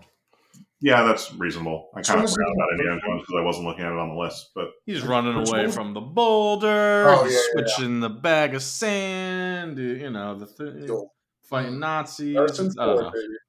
Hey, did you know Harrison Ford's going into the MCU? Really? Oh, finally. I've been waiting for this moment for years. They somehow got legendary curmudgeon Harrison Ford to be in an MCU. You know what somehow means is like $100 million. For sure. They're paying him a shit ton of money to be in a Captain America movie, which I find so. I'm giving the biggest air Is he going to be the new Professor X so they can just wheel him around? No, that would be good. He's actually, which I find even more funny, taking over a role that William Hurt used to hold because William Hurt is dead. And so they recast him as Harrison Ford. They needed another thespian to replace Mr. Hurt. Yeah. Could you imagine him being Professor X and just being like, listen, kid, all right, you're going to have to do some shit with your mutant powers. Okay, this is just how it's going. Fucking Harrison Ford. I just love it. It's so funny that they definitely are paying him so much money to just like be very angry about being in this movie. Yeah. Yeah. I mean, he had always said that he wasn't going to be in that type of shit anymore. And then Disney threw him the bag for Star Wars. And he was like, all right, I guess I could do it. So I have a theory about Harrison Ford, which is like all of his plane crashes are costing him so much money that he has no choice but to act again, because he didn't act for like 10 years. And now all of a sudden he's in everything. He's in a fucking Apple TV show. He did Star Wars again. He did Star Wars again after telling them, you better kill me so I never have to do one of these stupid fucking movies again. He's going to be in the MCU, which sounds like the last thing he would ever do, as much as I love the MCU. I mean, it's very weird.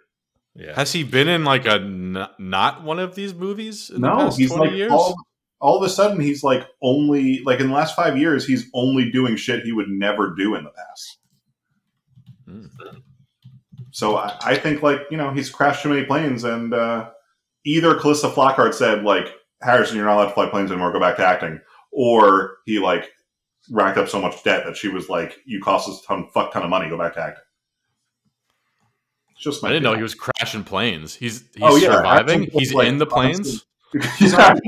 I'm not kidding. Harrison Ford like constantly crashes planes. He's taken away his pilot's license several times. He continues to get into planes. I don't understand it. So what? He just like lands them awkward, or he's like smashing into buildings and just like walking out the front door. And then he lands them poorly.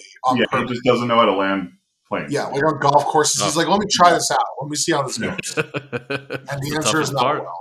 I mean, it's just like classic Harrison Ford behavior. He just like doesn't give a shit. Yeah, he's trying. But, you know, the FAA is like, hey, we do give a shit, so they keep taking away his pilot's license. That's un-American. Oh, yeah. All right. Well, speaking of Harrison Ford in the MCU, I feel like this is a good transition to go to some question from some jackass named our beloved Jerry Garcia, whoever the fuck that is. How old do you think you'll be when you realize how much of your life you wasted consuming MCU content? Matt, what's your thought? Actually, James, what's your thought on this from Mr. Garcia? What do you think? I think that day is going to come for you guys. Am I answering the question for you or for me? For you. I will answer for myself, thank you. I already had my own reckoning with substandard content. Now I only consume the best of the best. Okay. Yeah. Matt, wait, hold on. Sorry. Have you ever watched a second of any MCU movie? Yeah. I've seen my fair share. Okay. I don't usually get deep into like sequels or, I don't know. I've seen some shit. If you want me to like try to remember what I've seen, I could do that. But I'm a little curious, but it's not like that big a deal. For some reason, the first one that pops. I saw Iron Man. I saw Guardians of the Galaxy. I saw Thor Ragnarok. Good choice. Yeah, that's the one. Someone said that was good. That was okay. You know, I don't know. What are the other big ones? I didn't see like Endgame and the one after that, or was Endgame? No, other way around. Remember, Infinity War is the one. That's the economy of storytelling one where you made fun of me. yeah. Well, when people started saying it was like the best movie of all time, I was like, I'm so out. I'm out. Like I can't do this. So I didn't see either of those. I don't know. I've seen some though. I've seen. Wait, is X-Men MCU? No, that's DC. They're Okay. Marvel. They're just not MCU. Yeah. Oh, wait, what? Yeah, what? I know. I'm glad I have company in like the semi-aware. Okay, so why would they just want to? They're just saving that for like 10 years down the line and do 100 crossovers or whatever. The rights to the X-Men in the 90s. Well, so here's the very short Cliff Notes. So Marvel Comics was like on the verge of going out of business in the 90s. So then they were like, oh, we got to sell off the film rights to like keep the company alive. So they sold. I actually just read a story about this the other day. So they sold the X-Men and related characters, which include like Deadpool, to Fox. And then they were talking to Sony, and they actually tried to get Sony to buy Spider-Man and all the Avengers for like $25 million or something. And instead, Sony was like, no, we only want Spider-Man for $10 million. And so they bought Spider-Man. So then, like in the early 2000s, all those movies, they were under the Fox umbrella and under the Sony umbrella. So there was no crossover between those two, and they just existed separately. But then once the MCU started, now Marvel and Disney have reached the point where they've reacquired all the stuff. Mostly, they still sort of have like a weird deal with Sony, but they're now to the point where the X-Men, like everything that happened in those movies from the early 2000s is now going to loosely be considered part of the MCU as like an alternate. Man, you do not need to explain this part. Well, that was just the last part. That was the kicker. Basically like Marvel sold off X-Men and Spider-Man to avoid bankruptcy in the early. Every X-Men movie that's been made, including the Deadpool ones, like Alex said, is not MCU. The Tobey Maguire Spider-Man movies were not MCU, but the Tom Holland Spider-Man movies are. And whenever they make more X-Men movies in the future, those will be MCU. But also, I've seen the Tobey Maguire Spider-Man movies, and does the animated Spider-Man movie count as MCU? No, at least not yet. That makes sense. We don't know because it's good. Yeah, there are a lot of rumors. There are a lot of rumors that that's going to change. But I mean, that movie's fucking awesome. Yeah, I can't wait. Yeah, that to me was legitimately impressive. I thought that was very good. That first one, I didn't see the sequel, but. They made a second one, right? Of the multiverse. You didn't see it because it comes out in June. Anyway, maybe I'm thinking of the video. Whatever. Anyway, Matt, when is going to be your reckoning of when you decide that you've consumed too much MCU, as James says? I got to be honest. Like, I'm not getting there, but they're fucking dropping the ball to the point where I'm like, am I gonna like? How much longer am I gonna like watch this shit? Yeah. I mean, I'm kind of to the point where I'm like, I'm like less invested than I was like before like Endgame and whatever, but I would never look back and be like, oh, I wasted my time. No, I don't regret. I mean, so many of those movies I enjoy a lot. It's just more that like, I don't know how much longer I'm going to stick with it. Yeah. I mean, that run of movies brought me a lot of joy. I think they need to just start focusing on quality over quantity again. Because that's been their biggest issues. They're stretching themselves in their studios and everything too thin. And by the way, who the fuck knows where we're going, because Jonathan Majors just got arrested and like, I don't know if Kang's happening anymore. Yeah. Well, or they'll just recast. I mean, they probably will, but by the side note, he literally got arrested 1 block from my apartment, which I find very funny. That's kind of crazy. Yeah. But I was not home, unfortunately. Anyway, so yeah, I won't regret watching the phase 1, 2, and 3 stuff. I'm a little worried about going forward. Yeah. I mean, there's still some stuff I'm very excited for. There's other things I'm less excited for. So we'll just see how things go going forward.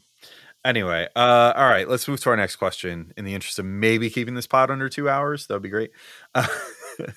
Jax365 wants to know, I haven't watched this yet, so you guys can weigh in, I guess. How amazing was The Last of Us season 1, lads? I didn't watch, so I can't comment. But Matt, Zach, James, did you guys watch? Pretty good. I liked it. It was good. I have the exact same opinion as Zach. It was good. Yeah, it wasn't like world breaking, but it was good. I liked it a lot. All right. And we'll watch it again. Cool. When season 2 comes out. James, did you watch it as a video game aficionado? Didn't watch it, didn't play it. But you're the only like gamer here, dude. Gamer. 2K, baby. All right. I would play it one day, but I have not. So yeah, I actually just like looked and like I do want to play Last of Us now. I feel like more than I want to watch TV show, and then maybe I'll watch TV show.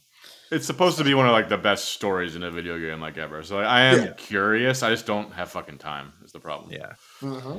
So, all right, our next question comes to us from, well, I'm going to call this a double question.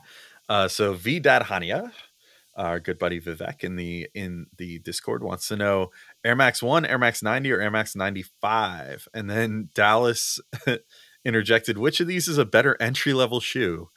Which is where I was talking in our shoes channel in the Discord, and I talked about about entry-level basketball shoes, and then someone got all pissy about it. I, as the sneaker person here, Air Max 1, 90, or 95. This is I mean, easy. I'm not a huge Air Max guy at all, really. I'm probably on 95, I think. You I don't know. I actually kind of love you. My favorite is actually the Air Max 97 or 98.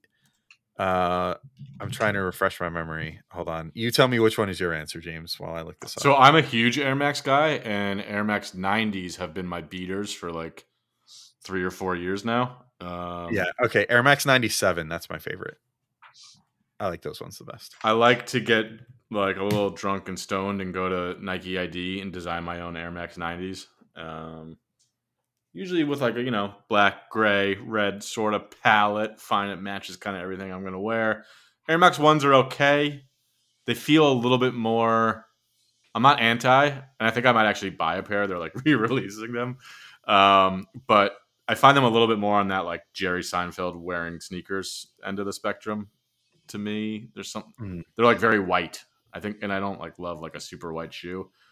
And 97s or like 95s, there's some good ones, but I just don't like that silhouette as much. Okay. That wavy thing.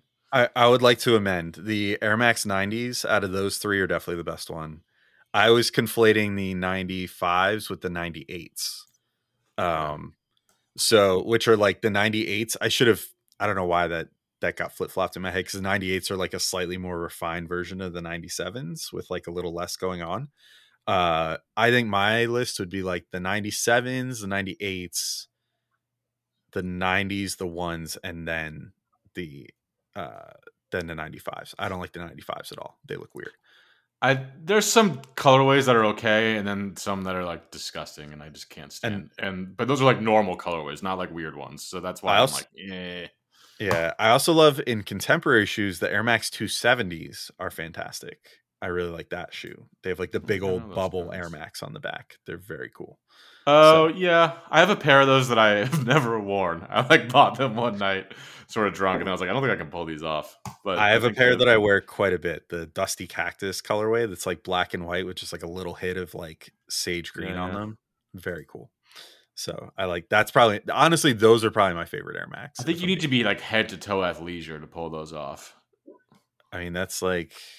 that's me a lot of I'm not times. against that. I'm not saying that's bad. I'm more, if it's anything, it's like the pants are my athleisure. On the top, I'll have like a Grateful Dead t-shirt, let's say. All right. This is a good one. This one, I might have to throw this to Zach first, because Zach is our preeminent chef here. He is the cooking expert. Is he on a timer? Because we're fucked. Well, we'll see. Let's read this question real quick. There's no mention of time. Yeah. So ZMP323 wants to know, if the death beam was pointed at Earth and you were chosen to cook one dish in your arsenal that would spare the planet if the aliens liked it, what would you chef up? Zach, which of your 8-hour recipes would you? I mean, where? Like, I need more information. Where are these aliens coming from? Like, are they? Doesn't matter. Doesn't matter. Just cook. Can we start there? Doesn't matter. Just cook. One dish in my arsenal, maybe like bolognese. No, wait, James is gonna get mad at me. James, say it right, please. Save this Italian. I don't care about that shit. I'm not like that. Come on. Oh man, it's just called gravy. Okay? It's just gravy. That's sure. That does annoy me. That annoys me. I'm team sauce, but otherwise pronounce it however you feel. Yeah, it's called gravy. All right. Hey. Is that a Sopranos reference? What was Alex? That was. How did you do a better Trump than a generic Italian accent? I don't, because I'm not Italian. I don't know. It's late in the show. Pathetic. He's afraid. Alex and I both did Trump accents earlier in the show, James. And An mine was accent or an impression? I would say both. I mean, Trump kind That of was has a rhetorical question. It's an impression. no, but like he kind of has his own accent to himself. So all right. So Zach, you're gonna make a bolognese. That's what's It's gonna gonna be happen. dope. Okay, Matt, what's your signature dish? I would make my mac and cheese. Okay, James, What cheese are you what's putting your- in there? I just want a little bit more there. I know you're trying to go to bed, but I need to know the cheese. I put in sharp cheddar and pepper jack and a little bit of Parmesan. Okay. Gruyere, secret ingredient. I can never Yeah, I'm find a little it. surprised you didn't throw a Gruyere in there. Because Ooh, yes. I was sick of trying to find it, and I said, Yeah, forget fair it. enough. I'm not eating That's a New York City life, actually. Like, they just don't have a Gruyere. Because your grocery store is like 2 aisles. That's it. Yeah, I a good go with point. cheeses I know I'm going to find, and it comes out great. So 2 thumbs up from me. Do you put a little crusty top on there? A little bit. I used to, but I don't anymore. I used to do the breadcrumbs, but I like it better without the breadcrumbs, so I've stopped doing the Okay. breadcrumbs. But Oh, I used to put some paprika in the breadcrumbs, which I now just put straight into the cheese sauce. Okay. oh yeah. You just want to slurp that cheese up. No chewing. Yeah, I actually just drink the cheese sauce. I don't even eat the mac and cheese. Just funnel it in there. Yeah. Respect. All right. Did you get enough details, James? Yeah, I could still go for some more, but in due deference to you, we can move on. All right. What are you making, Pasta James? shapes, for instance. I knew you wanted to know the pasta shape. We did. I go with the large macaronis. Okay. Easier Large to use. what? It's the 8-year-old boy shape. Welcome back. What do you go with? I don't know. I go with like Annie's mac and cheese for my daughter. I haven't made it in a while. I'd probably do like a rotini or something. I would like a little bit of like a swirly do going on. I respect that. And I would like ridges to kind of to grab. Well, that's the onto thing. The cheese. bigger macaronis have some ridges, so it's like you can get. Okay. I'm thinking of a smooth tube. No. When you There's say- some ridge okay. in there. Yeah. Okay. Good. I like ridges. But again, I just drink the cheese sauce, so I don't even know why we're talking about pasta. All right. Yeah. All right. So alien. What is the thing? We're trying to make aliens like it. So they don't There's a death ray pointed at Earth, and you have to cook like your most bomb dish to serve to the aliens to try to save humanity. What are you cooking? Okay. Honestly, like I am a big sauce boy, but like I'll make a bolognese and make just like whatever different kinds of marinades. But Zach already said that. This is like a very. I feel like this is a tried answer. You I'm could a turn sauce it boy. into a bolognese cook-off between you and Zach, and then say like, instead of killing Earth, why don't you just kill whoever Just loses? Kill whoever Ooh, loses. that sounds fun. That's good. The thing is, Zach would never finish, so James would win the game by default. Now here's yes loophole. I just leave. I do It would like be like- anything that takes would like 9 be- hours to cook, and even if it only takes like 3, like stretching it out to 8, like I do enjoy that. That's a fun part of cooking. This would be like chop style, and Wait, they would Alex. be like, "Oh, yeah, I just realized Zach would just bring them Chipotle. oh, he would." And Well, he I claimed he wouldn't made it just himself. bring them Chipotle. I would stage it so it looked like I made it. I'm not a fucking. That's true. Aliens don't know shit about Chipotle. Yeah, they don't know. They don't know. Put I on a feel plate. like I'm stealing from The Menu, if anyone has seen that. And Oh, this we is talked about. Yeah, I love the menu. We talked about that. Okay. But honestly, I wouldn't say this is like my specialty, but I did like teach myself last year how to make smash burgers and like a really fucking good smash burger, double patty. What's the secret? So one secret is you need a really good like spatula setup, like a big flat spatula, so you can really get it as thin as possible. Because you want to cook it in like 90 seconds max. You want the patties thin, really maximize that Maillard reaction. And then just like honestly, like a fucking like you've had a million times secret sauce of like ketchup, mustard, mayonnaise mixed together. The right pickles maybe, and a good bun, a little potato bun action. That's like undeniable. Like you smell it. Oh, so good. Sizzle. I can hear it in my brain. I went to speaking of burgers, I went to Fort Charles the other night for the first time. Goddamn. I don't know what that is. You don't know what that is, Zach? No, James, you know what that is? if you have not For, picked up on it. no. I you want to say it were sounds probably sort of already familiar. gone. Yeah, you were probably already gone. Do you know Al Cheval? No. Okay. Is that a real word? What did you say? Al Cheval. So Al Cheval Al is this steakhouse in Chicago with like that makes amazing burgers. They opened up another one in New York, and then they opened up like a higher end restaurant called Fort Charles, also in New York, which is where I went in. And they have you need super fatty beef too. You can't get away with like a 90-10 bullshit if you want it to be really good. 80-20. At least. By the way, if you're gonna steal from the menu, obviously what you should do is like just the menu, the aliens, and set them on fire with some s'mores. No, that's a spoiler. I'm going to find you and murder you. When are you gonna watch this fucking movie? What? Like, what? This is the most victim blaming bullshit I've ever had since my last day at work. Since like a year. Oh my god! How dare you? How dare you? Yeah, so my dish, it's like the recipe I'm most proud of because I actually like made it myself. I make baked cauliflower rice that I then put vegan chorizo in because my wife is a vegetarian, sauteed up with some peppers and onions and various spices, and then she's vegetarian, not vegan, so we top it with cheese and sour cream, and it's like the one recipe that I've made myself that I think is the best one. So that's what I would feed the aliens. Full disclosure, peek behind the curtain. We're on a timer of exactly 5 minutes to wrap this podcast up now because this program that we've been using to record this for years has just apparently switched their plans and we only get 2 hours worth of recording time per month. And if we don't get this done now, then we're fucked. So let's real quick finish this up. All right, G-Baked. Thoughts on this Mark Hamill anecdote and how it relates to The Mandalorian and other Star Wars media. According to Hamill, Star Wars was shot out of order, which meant they filmed some of the scenes that took place after the famous garbage compactor sequence before they ever got into the garbage compactor.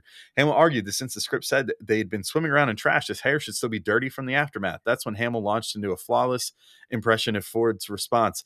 Hey, kid. It ain't that kind of movie, Hamill recalled Ford saying. If people are looking at your hair, we're all in big trouble. Ha ha ha. I agree. Okay. No, I mean that's a cool ass quote. What else is there to say? I mean, what else is there to say? Yeah. Yes, exactly. Zan Rosen is back and wants to know our thoughts on the new season of Mandalorian. We couldn't possibly fit that into 5 minutes, so we might have to save that for the next one because I know that Zach would go on for about 5 hours. That's true. But if anyone here is listening and is in the Strickland Discord, go to the Star Wars spoiler thread because we've been talking about it a lot, and I feel like only like 4 people or 5 people have been participating. It's honestly the 3 of us and G-Bait. Yeah, because like you have I recommend muting that channel. Well, so the thing is, like, quick explainer for people on Discord. You have to click like Marvel Star Wars Nerd Talk, and then you have to click Star Wars spoiler thread. So there's a little hashtag button at the top that you have to click on. Yeah, that you have to click, and then you can find the Star Wars spoiler thread button, and you could do it that way. So definitely do that. All right, so now it's time for Nick's Mail.bag After Dark. And James is back in. James, explain this question again. Are you guys all upright on your square? What the fuck is the deal with this? Isaiah Thomas gave an interview, and he was crying about how Michael Jordan called him an asshole, and he was demanding that he apologize on national television. And he kept saying how he was upright on his square. He being Isaiah Thomas. He's like, I'm upright on my square. And he said it like 17 times, and I never heard that before. And I thought it was just a hilarious example of like Isaiah Thomas mean nothing bullshit speech that he's been grifting on his entire career.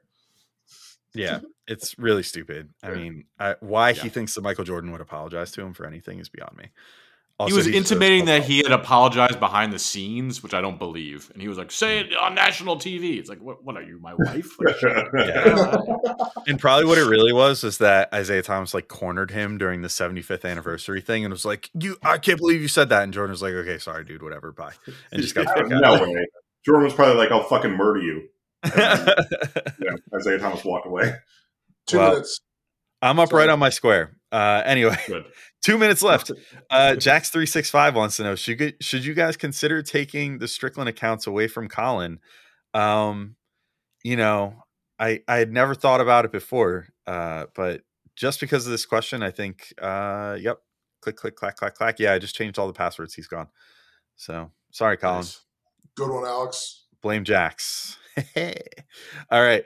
Last question with minute 45 left. Duder Adam wants to know, when was the last time each of you was caught by a phishing or social engineering attempt? Please provide the details and your social security numbers. My social security number is 6969 Nice. 69 420? 69420. Nice. What about you guys? Same. Weirdly, we have the same social security number. That's so crazy. That shouldn't be possible. Yeah. Have any of you ever been caught in a phishing scam? No, I'm brilliant. I almost said I'm going to make it very fast, so we have a minute and 12 seconds. All right. So when I first started this new job about a year and a half ago, I got an email from an account that was ostensibly from a partner at the firm who I had never dealt with, asking if I was in the office. And I was like, yeah, I'm here.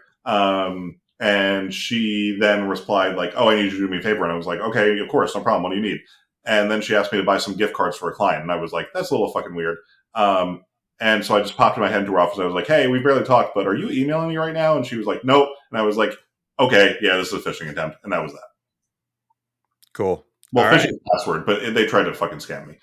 So, that's it. I caught on. All right. Good story. Way to go, buddy. Thanks. Yeah. Also, watch your accounts because, and don't click on any weird things because, I work for a YouTuber now, and another YouTube channel in the same space just got hacked all to shit and had all their stuff deleted. 15 seconds. Whole thing. 15. We have 10 seconds. Oh, why aren't you Okay. doing it? I was just counting it down. All right. This I has thought we been had a minute. nope. This has been Knicks Mail.bag episode whatever. Thank you all for listening. Bye.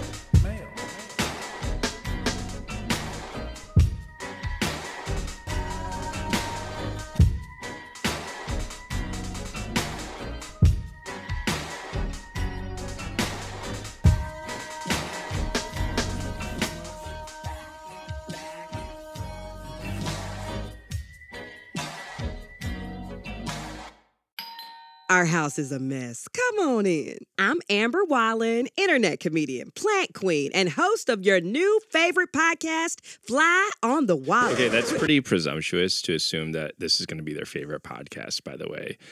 Come on, Amber. Anyway, that wasp that you just heard interrupt me is my husband. And co-host, Benjamin Wallen, also a comedian, and I host people at our home. I have a great wine collection in my cellar. Well, You it's not mean a cellar. the mini fridge? Yeah, it's a mini Yeah, it's fridge. a mini Yeah. fridge. New episodes of Fly on the Wallen drop every Wednesday. Listen in as we discuss relationships, books, and keeping our sweet baby kid alive while we make laughs on the internet. Subscribe to Fly on the Wallen wherever you get your podcasts.